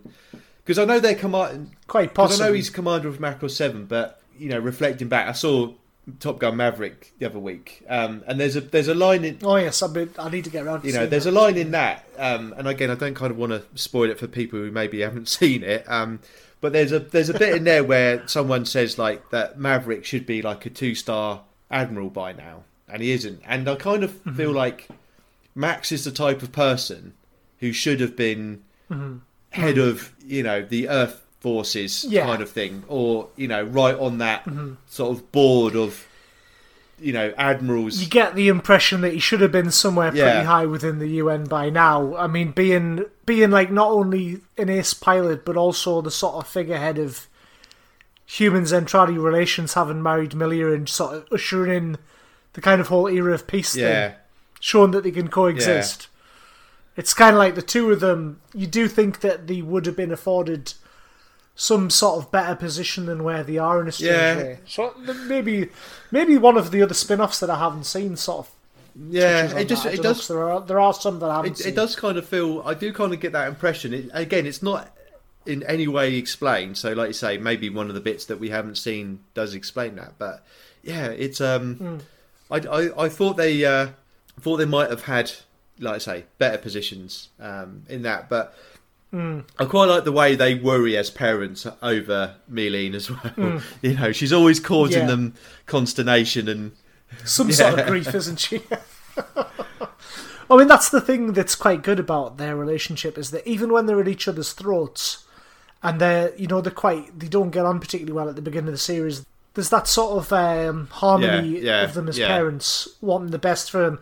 And they totally change tone when they start to speak about her. They're like, they've got nothing but her best interests at heart, and they they instantly sort of stop the bickering when it comes to her. Yeah. Because she's the most important thing. And I think that's quite an accurate portrayal of some people who, there are some people who just don't get on sort of post-breakup and, are at each other's throats constantly. But I think there are some people who are more civil and just think, the kid's going to come first. Yeah. And that, I do think that's quite a nice exploration of them as parents I do as well as characters. And also I quite like the way that you can't take the fighter pilot out of them. When it comes to the crunch, they both they can't leave the action behind, sort of thing. Yeah, I mean, Milia's quite quick to jump back into the old Valkyrie in that episode I mentioned before, and there's a great scene where she just gets right back into it like she was in the original TV series.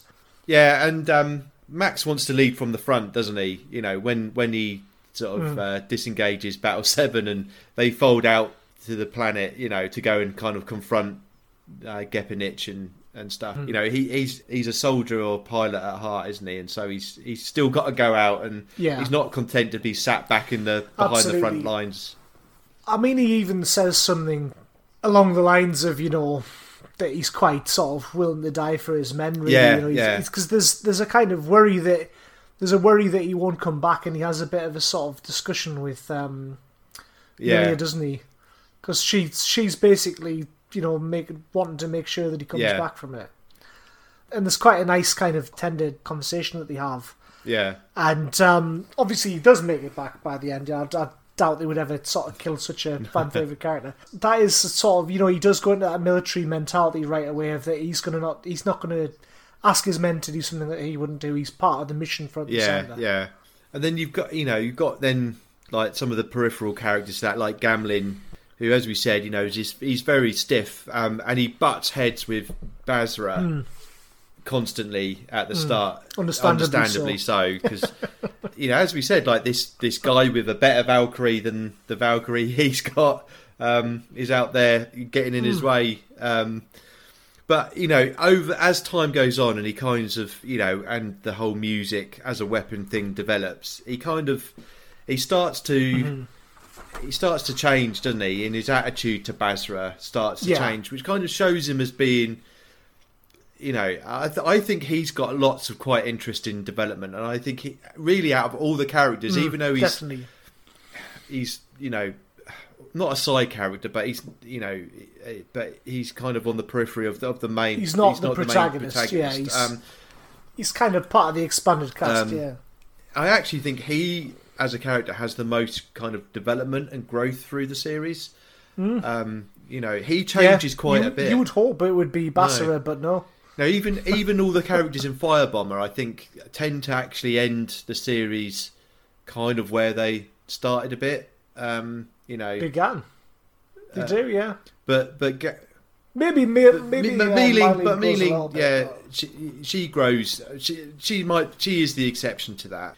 But I suppose that's kind of a given since she's grown up anyway. She goes from like 14 to like 15. Well, I think we definitely see her so 15th birthday, and I think we might see her 16th as well. You know, so she goes through that. That's right. Yeah. Period of sort of maturity through her mid-teens sort of thing, which is quite well presented. But as a character, I think Gamlen is the genuine, one that really he's a really different person at the end of the series than. Yeah, he really is, and that's like you say, that is quite well portrayed. I mean, he's friends with Basara amazingly later on in the series, because I don't think I would be by that point.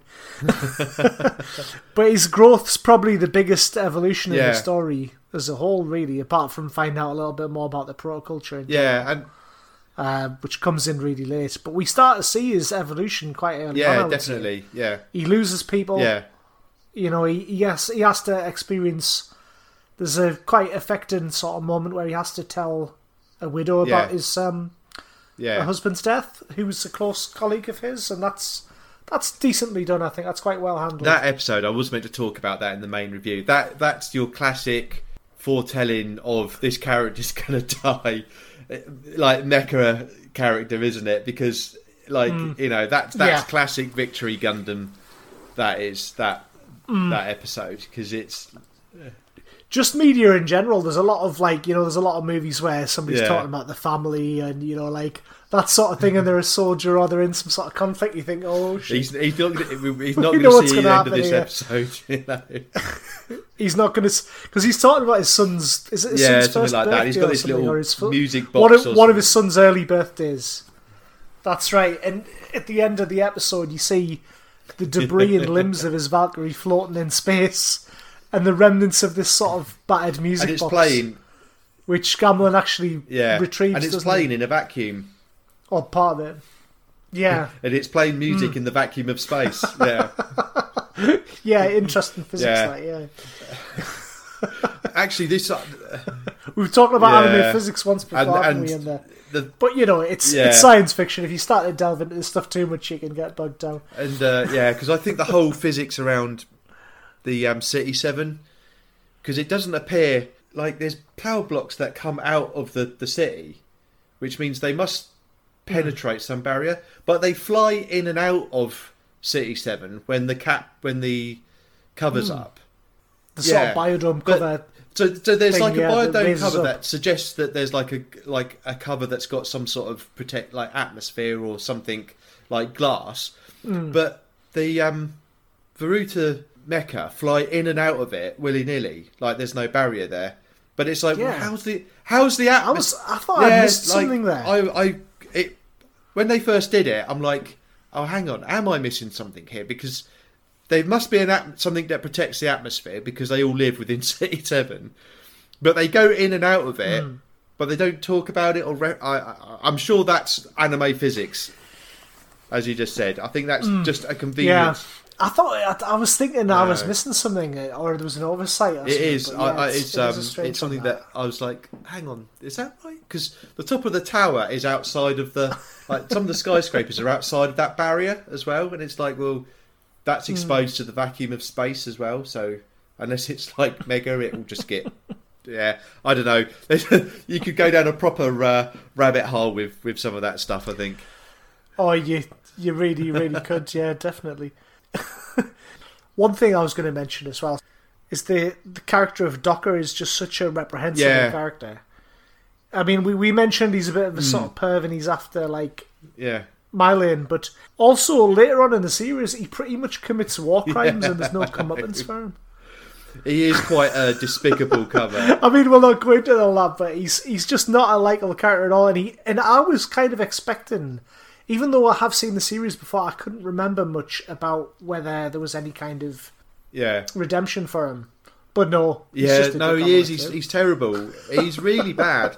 And he's always hitting on some of the other female Sound Force kind of pilots and stuff, isn't he? I mean, he's just, he is. He also sort of he is a properly despicable character.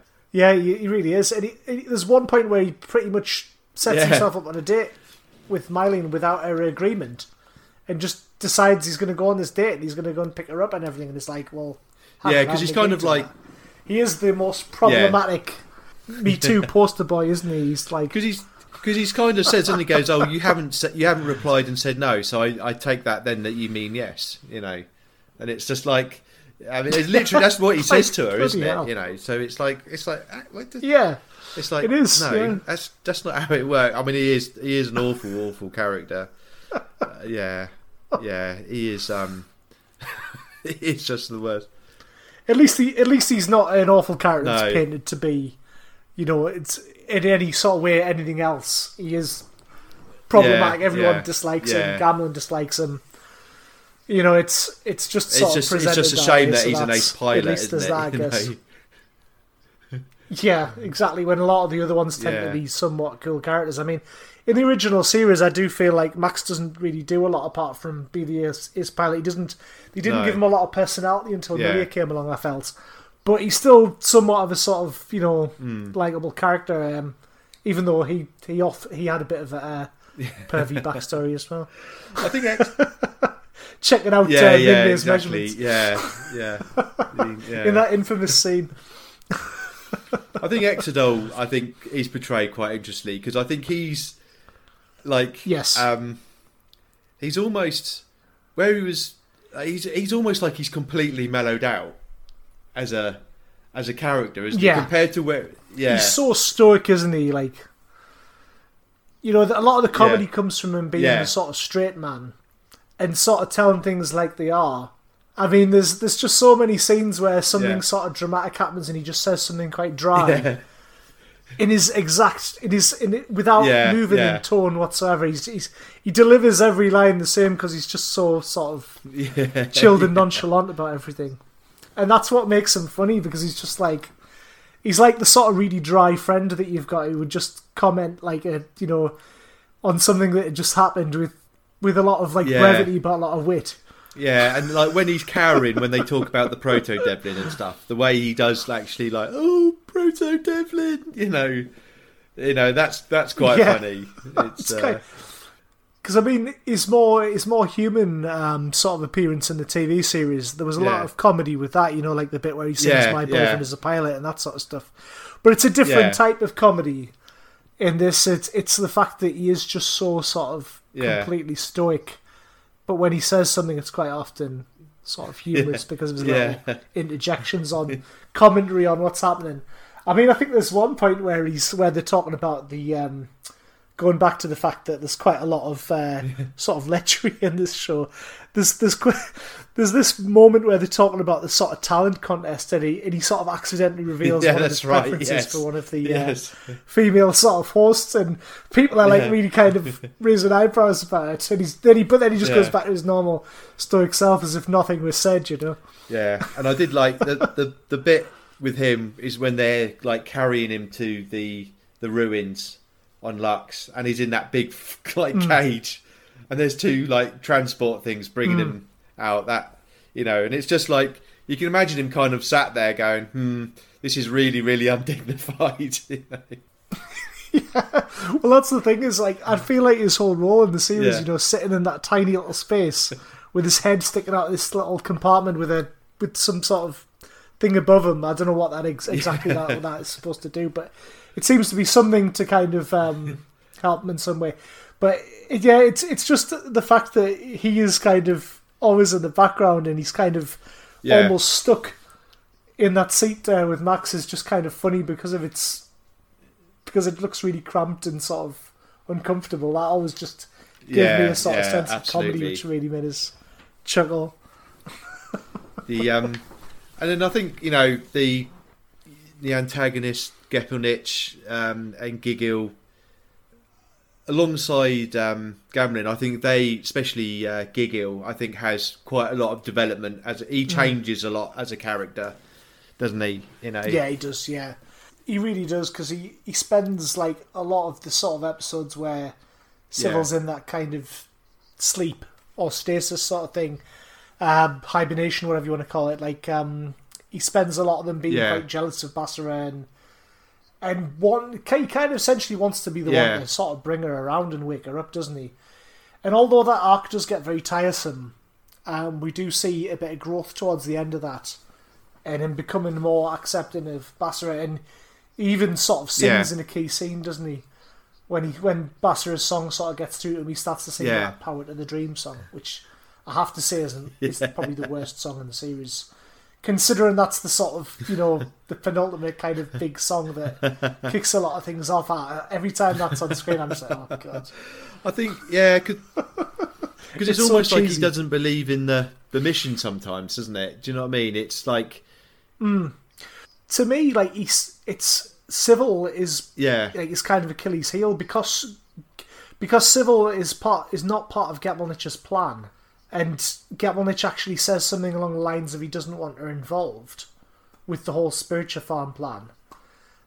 It's almost like that rubs up Giggle the wrong way because he's kind of in love with her. Yeah. And he's kind of obsessed Yeah. with her, and so I think that kind of creates a wedge yeah, between him exactly. and Getmelnich. And like, he's more focused on, he is this kind of commander within Gepelnich's forces, and he's the spearhead and the lance on the armed, Gepelnich's armed forces. At the end of the day, like you say, he's worried about Civil rather than anything else. And like I say, the way that jealousy, Yeah.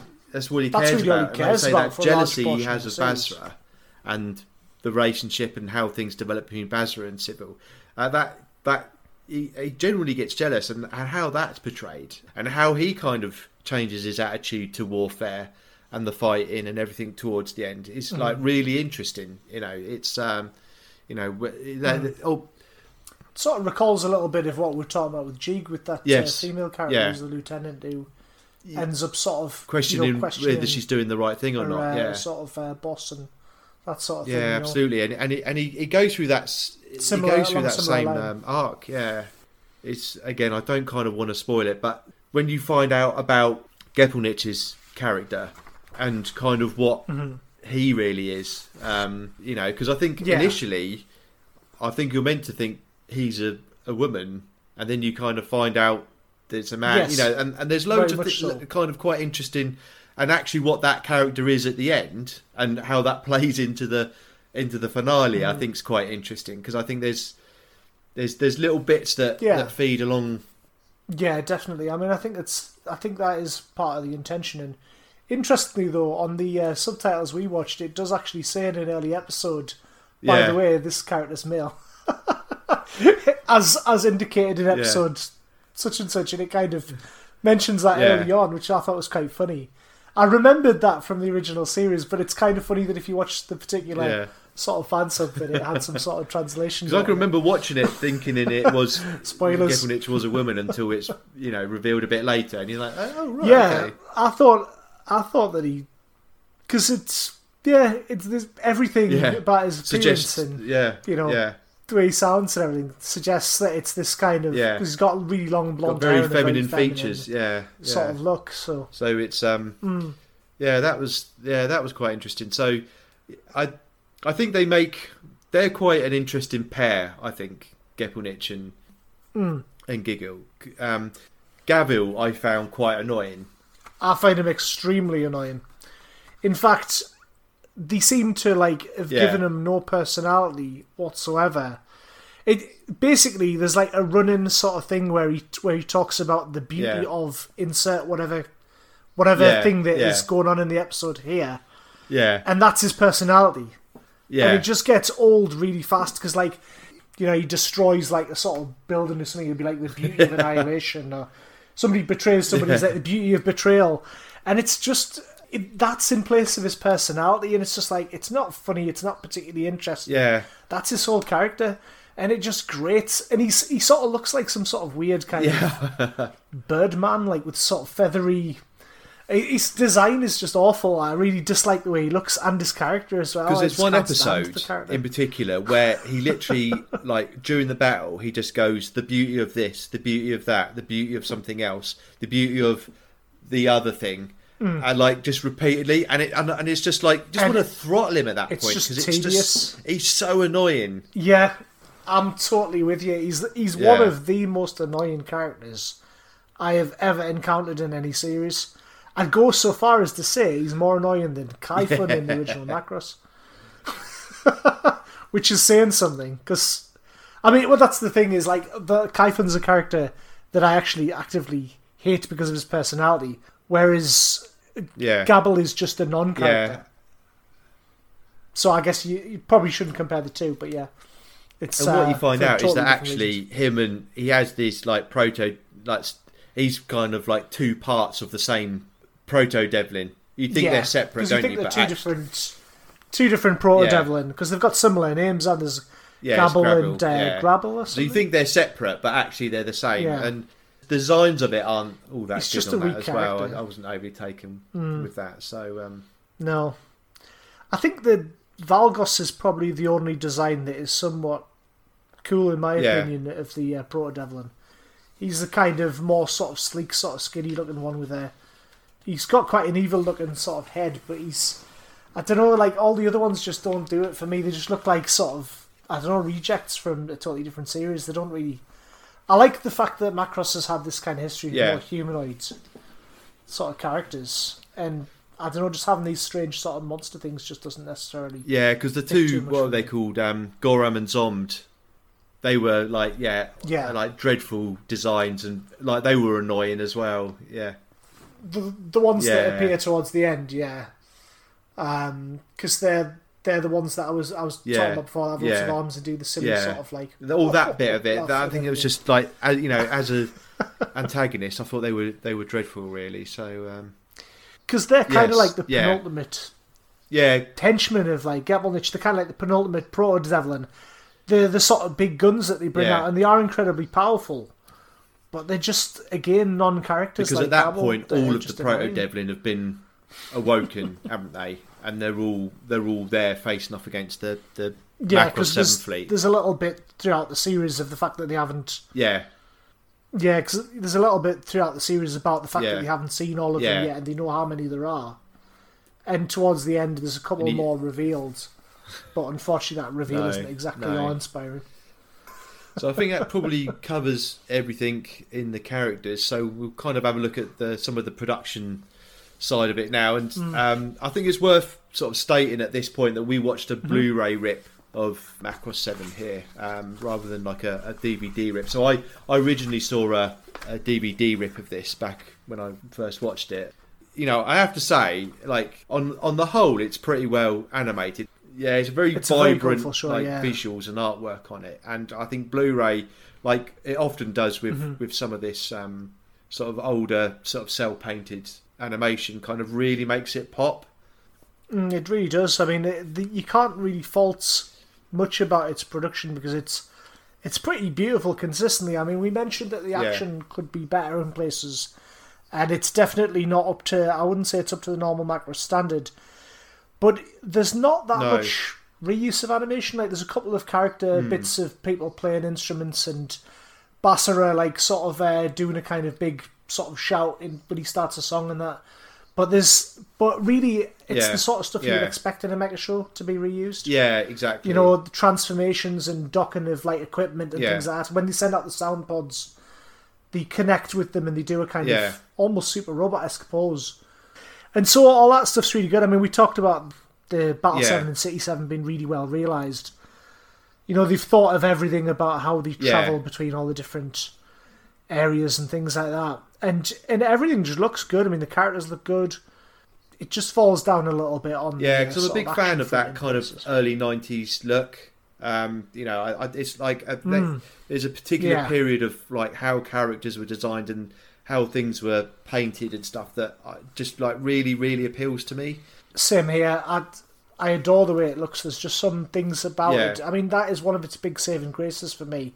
Is even when the show was quite dull, I was appreciating. Because there's a sequence when Diamond Force take off and they kind of come out and they angle and then take off, and like it's bits like that, and some of the like you say the detail in the city. There's some like really detailed like shots. Which again, Blu-ray kind of really, you know, elevates and really kind of does justice to. Yeah. that sort of Itaku detail that we talked about. And there's lots of nice, like episodes, the flying microphones, that hover in front of them. There's lots of like quite nice little details all the way through it, like that. To be honest, I think the guitars as controls are really stupid, but but it's well painted. The way it's displayed. Zephyr does drumming. Yeah. I mean, there's a lot of movement in there, and it's actually quite realistic. And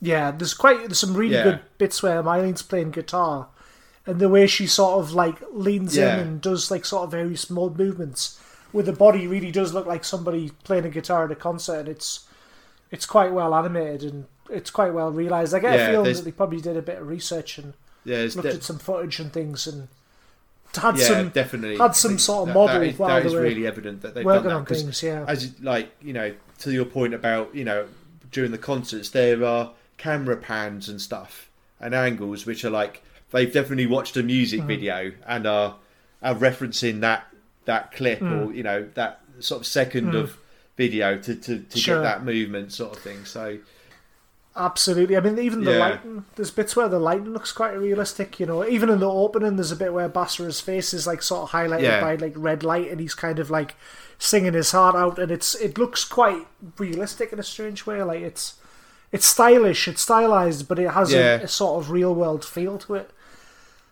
And even the opening, shows you loads of Battle in City 7 and like how well realised it is. There's a zoom out shot from the kind of biome thing at the beginning that shows you a lot of the and that's an interesting bit because there's some obvious CG in that opening bit because Carol Morey was using CG in Macross Plus that we've talked about a lot in that review, and you can see, especially in that opening credit and even little bits through the TV series, there's little bits of CG in there which are, I think they're quite obvious when they're there, but actually have aged reasonably well, like the remarkably well, the Macross Plus CG. It doesn't look janky and really dated.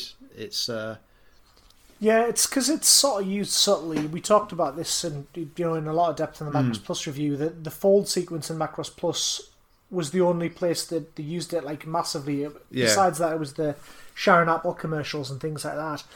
And there's a bit where you see a completely CG Valkyrie in the opening during the Seventh Moon song, and that looks very Macross Plus, but it's almost like it's done just for the opening. You never see a CG Valkyrie that looks like that. It looks kind of cool in the opening, but if they'd used that as the ordinary Valkyries, it wouldn't have looked right.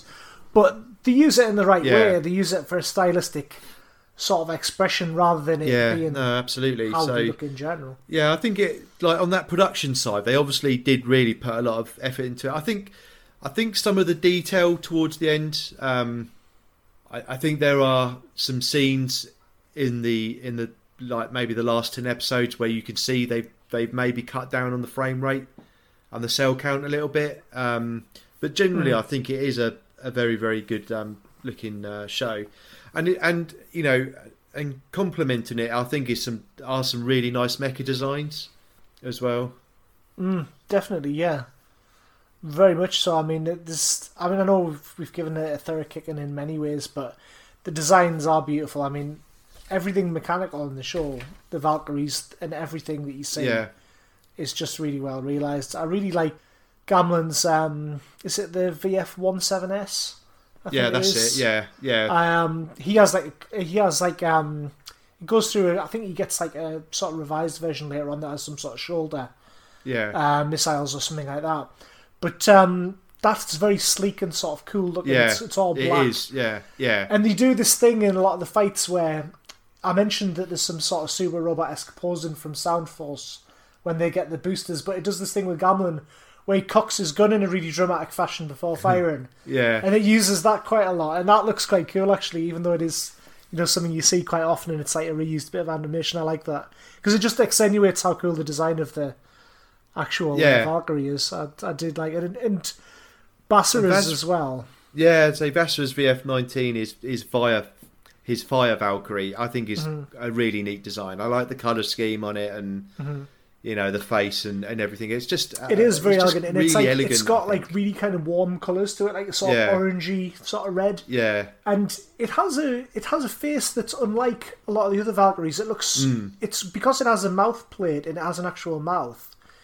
It kind of recalls a little bit of the old Super Robot design. It does, yeah, exactly, yeah. It definitely got that, and that I feel feels like a bit of a departure for Macross compared to all the other stuff that's gone on. And like I say, it does kind of give that nod back to the Super Robot stuff, and almost when you look at stuff that was the OVAs through the late 80s, Dangaio and everything, and some of the stuff that all had mouths, it is kind of, it almost feels like it kind of went out of fashion a bit and then came back in fashion again. And you did get a lot of OVAs that seemed to be made by kind of real fanboys who really wanted to do something that was like Super Robot times 10. Yeah. Things like Dangaio, and even like much later, like things like Gurren Lagann and things. Yeah, like that. even through the Brave series and the Brave series, absolutely. Like it did come back into fashion, and it was one of those things that like having the sort of sentient robots became a big thing as well. The Brave and Brave's sort of taken up, like the sort of Transformer-esque sort of thing. Yes, yeah. So that, so I think, that, what was quite interesting, I know you mentioned there, like Gambling got a bit, but there was no real mid-series upgrade.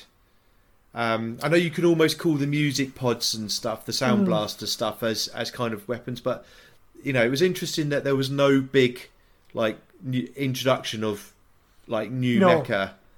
It's all weapons, really, isn't it? Yeah. And I don't even know if that upgrade for Gamlen is a new Valkyrie. I think it's just. I think it is. You get some sort of shoulder. It is. Weapon at some it's point. Not a new Valkyrie. It's just a weapons upgrade. And I think for a 49 episode TV series, it feels quite odd not to have got into the last 20 episodes without a new mecha being introduced, all new mecha. Because I know we got the Valkyries for Ray and Milene as well, which were I thought were very nice looking designs as well. Yeah, definitely, really effective. So, but there's no, I thought that was quite unusual that, like, given that period where it was really, really commonplace. It's one of those things. I'm not sure whether it's quite refreshing that they didn't have a mid-series upgrade or disappointing or a disappointment. I'm not sure how I feel about it. I'm sort of conflicted on that as well. The original Macross was a bit weird in the way it handled such things, because they never really did a great deal with the armoured Valkyries until like there was one episode that sort of featured them prominently. Yeah. And then Do You Remember Love sort of used them a bit more. The original series did have a bit of a sort of strange relationship with how it portrayed its mecha as well. Yeah, that's right. Yeah. Because the thing is, it's such an expansive universe now. There's so many things outside of the, there's been so many add-ons and spin-offs and things. Yeah. And I don't think that Macross 7 does a particularly good job of underlining a lot of the mecha's names. Like the Bassers it mentions on several occasions. A lot of the other ones, it doesn't really specify the names of them quite often. Yeah, that's right. Yeah, Macross, I think, does feel kind of unique in that respect. That it doesn't necessarily like rely on the whole upgrade bit of it. Yeah, there's other shows that do it as well. It's not unique to Macross, but I do think it's kind of their thing that they don't need to keep introducing new mecha into the series. Sure.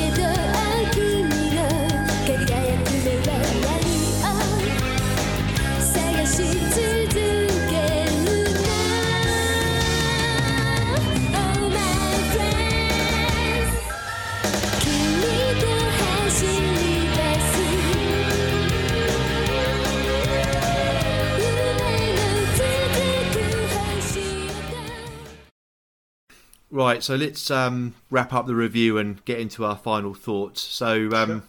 I think we've talked a lot about this. So let's start with our ratings and then kind of our justification for our ratings. So I'm very interested to know what you would rate this out of 10.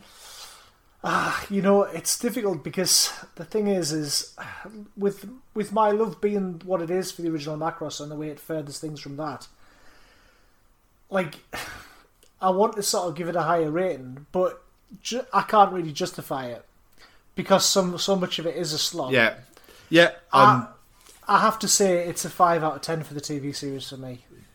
Yeah, so I mean, I've given the TV series 4 in my rating. Wow. Yeah, Right, I mean, for me, there's just I don't disagree more... with you though. It's like it's some of it is a real slog. Yeah, I think fundamentally, when I was rewatching it, the fact that I put it down for 2 weeks because I was that bored of it That's and went quite and a watched damning something else. Indictment, especially for us who can get quite passionate about these shows. Yeah, exactly. For all the flaws, I mean, there's I've talked a lot about the original Macross having a lot of flaws, but I still love it. Yeah. I remember watching it, and I can remember like how I felt like quite quickly when I first watched it. Yeah, the memories came flooding back. Yeah, and it's exactly that, Craig. The first. I remember sitting there and like that first episode, I got that feeling, and then within like 3 or 4 episodes, I was like I didn't like the characters. It was already like I felt it was plodding on. It wasn't very exciting. Because I can remember when I watched this originally, there was like, it was in that period where I was watching loads and loads of mecha. Yeah. I was watching loads of stuff raw and getting loads of fan subs, getting all the stuff from Hong Kong, badly subbed as it was, but it was still enabling you to watch it. Yeah. And then there was this, and I'd watched loads of good stuff. So I think at the time, I watched this after watching like Platinum Hugin Audion and stuff, which I know has its detractors, but I really, really like. And then I was getting into this, and it's like I'd watched so much good mecha in the previous few years, and around that time, then I watched this, which like I say really didn't like the character and just bored me. And it was just exactly the same, and it just got to that point where I was almost like, life's too short to just. Well, I felt that way a lot of times while watching this, and that's coming from somebody who really loves the original show.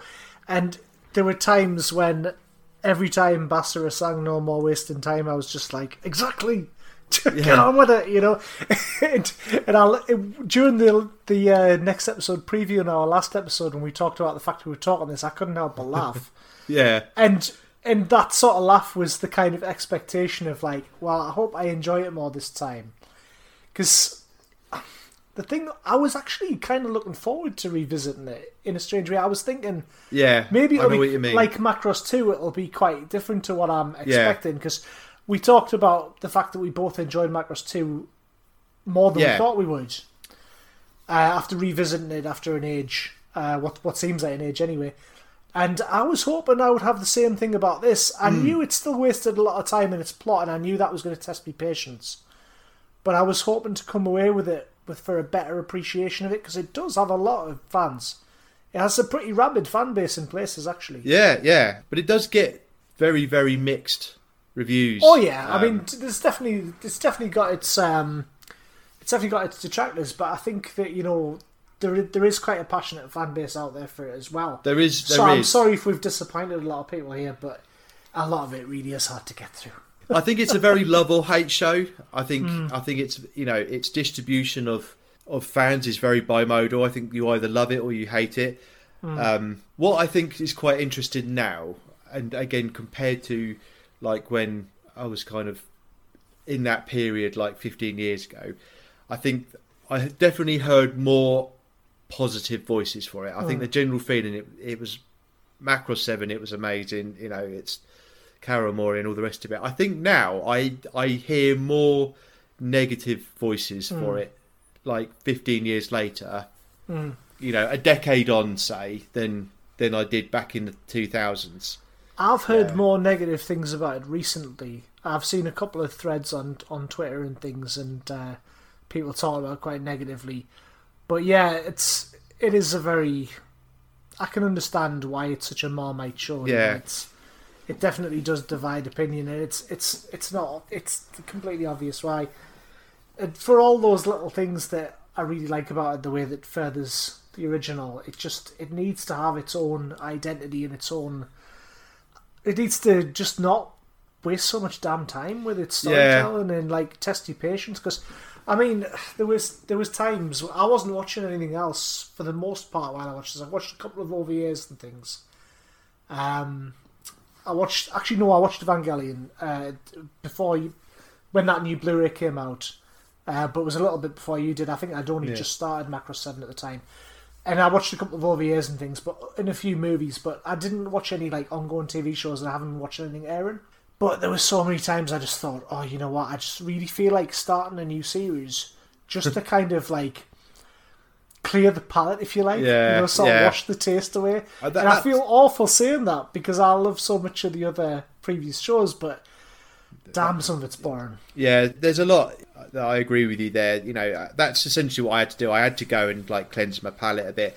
But like you, I'd come into it very objectively because you know, as you said, both of us had very different views of Macross 2, and you know, if you listen back to the review, you'll hear that we both kind of really disliked it, having watched it years ago, and then have gone into it and rewatched it and gone, actually, it's actually all right.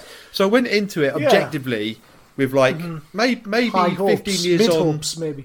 I'll be, you know, I'll see it in a different pair of eyes and all the rest of it. But no, I was very like literally within the first episode, I was like, oh no, I'm not going to enjoy watching this. It brought back all the same feelings. It took a few for me to get back to that point. I did feel those memories coming back, but I also sort of thought, well, you know, I'm older, I've got a bit more, you know, patience now. I'm probably a bit less sort of, you know, quick to sort of judge things.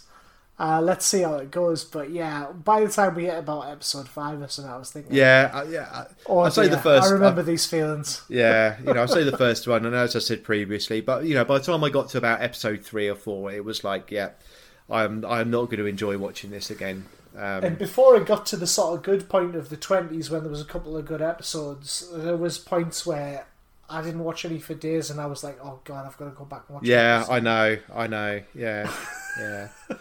So, and then Encore, I mean, I give that a 6. I think strangely enough, that's my rating for it as well, a 6. I think it's, you know, it's still got some of the same detestable characters and all the rest of it. Yes. But I think, as you know, as we said as we kind of talked about it in detail, because it kind of almost feels like a series of standalone episodes with a bit more focus, it just works a bit better for me. Yeah, exactly. And I think that what elevates it a little bit for me is not only that, but the fact that there's one episode of it that I really love, which is the Zentradi Rebels one. Yeah. That is a great extension. That is a really of the good TV show. episode, yeah. And it just brings back a lot of feelings of why I really like the original. And but I that is a double-edged sword because it makes us think. Yeah, it also reminds us of how much I hate the Proto Devlin as well. But yeah, overall though, I do enjoy it, and I think while it does share some of the same faults, it's quite an entertaining watch that I can watch on its own. Yeah. If I was kind of in a bit of a Macrossy mood for a bit of a sort of flavour of Macross 7 on the original TV show, it sort of would scratch that itch. Yeah, definitely. It definitely works better like that. So I think that's a fair representation of the Encore compared to the TV series. So, I'd say so, yeah.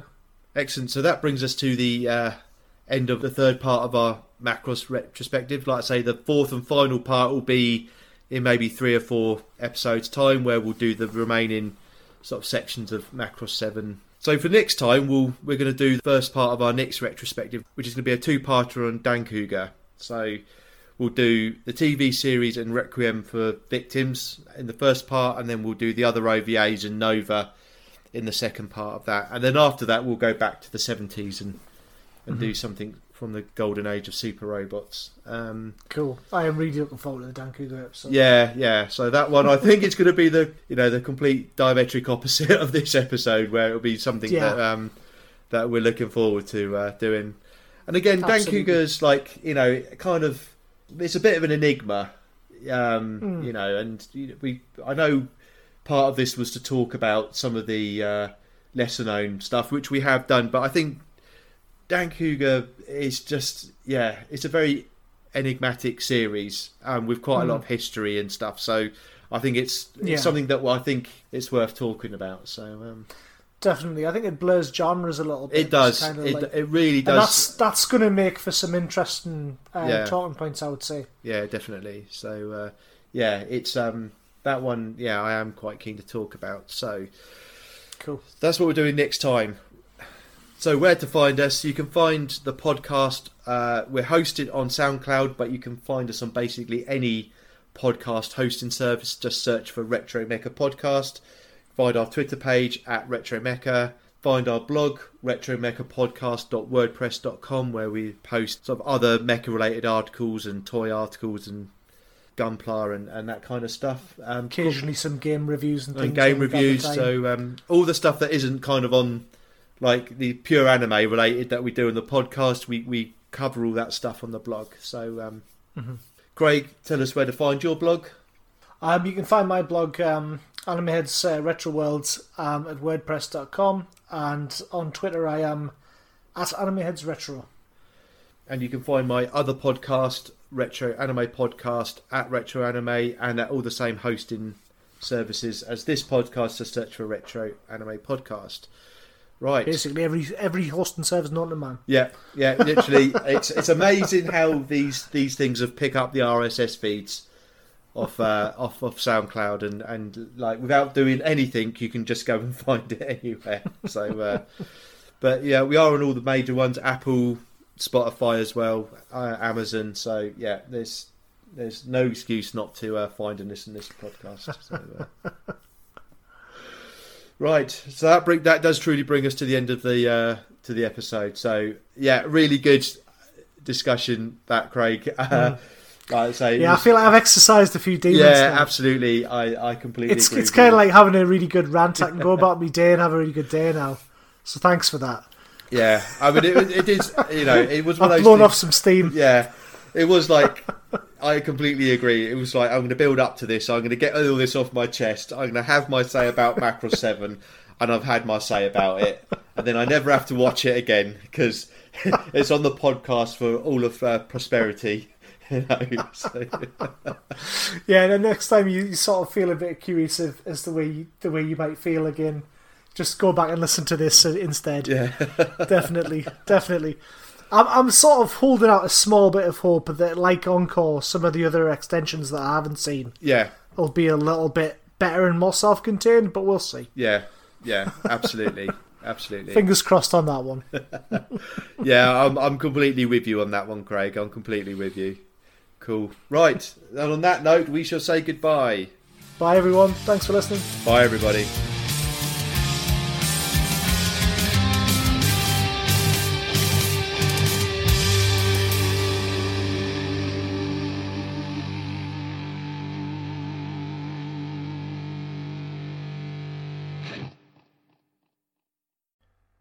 The opening and closing theme music to the podcast is Molten Alloy from Purple Planet Music.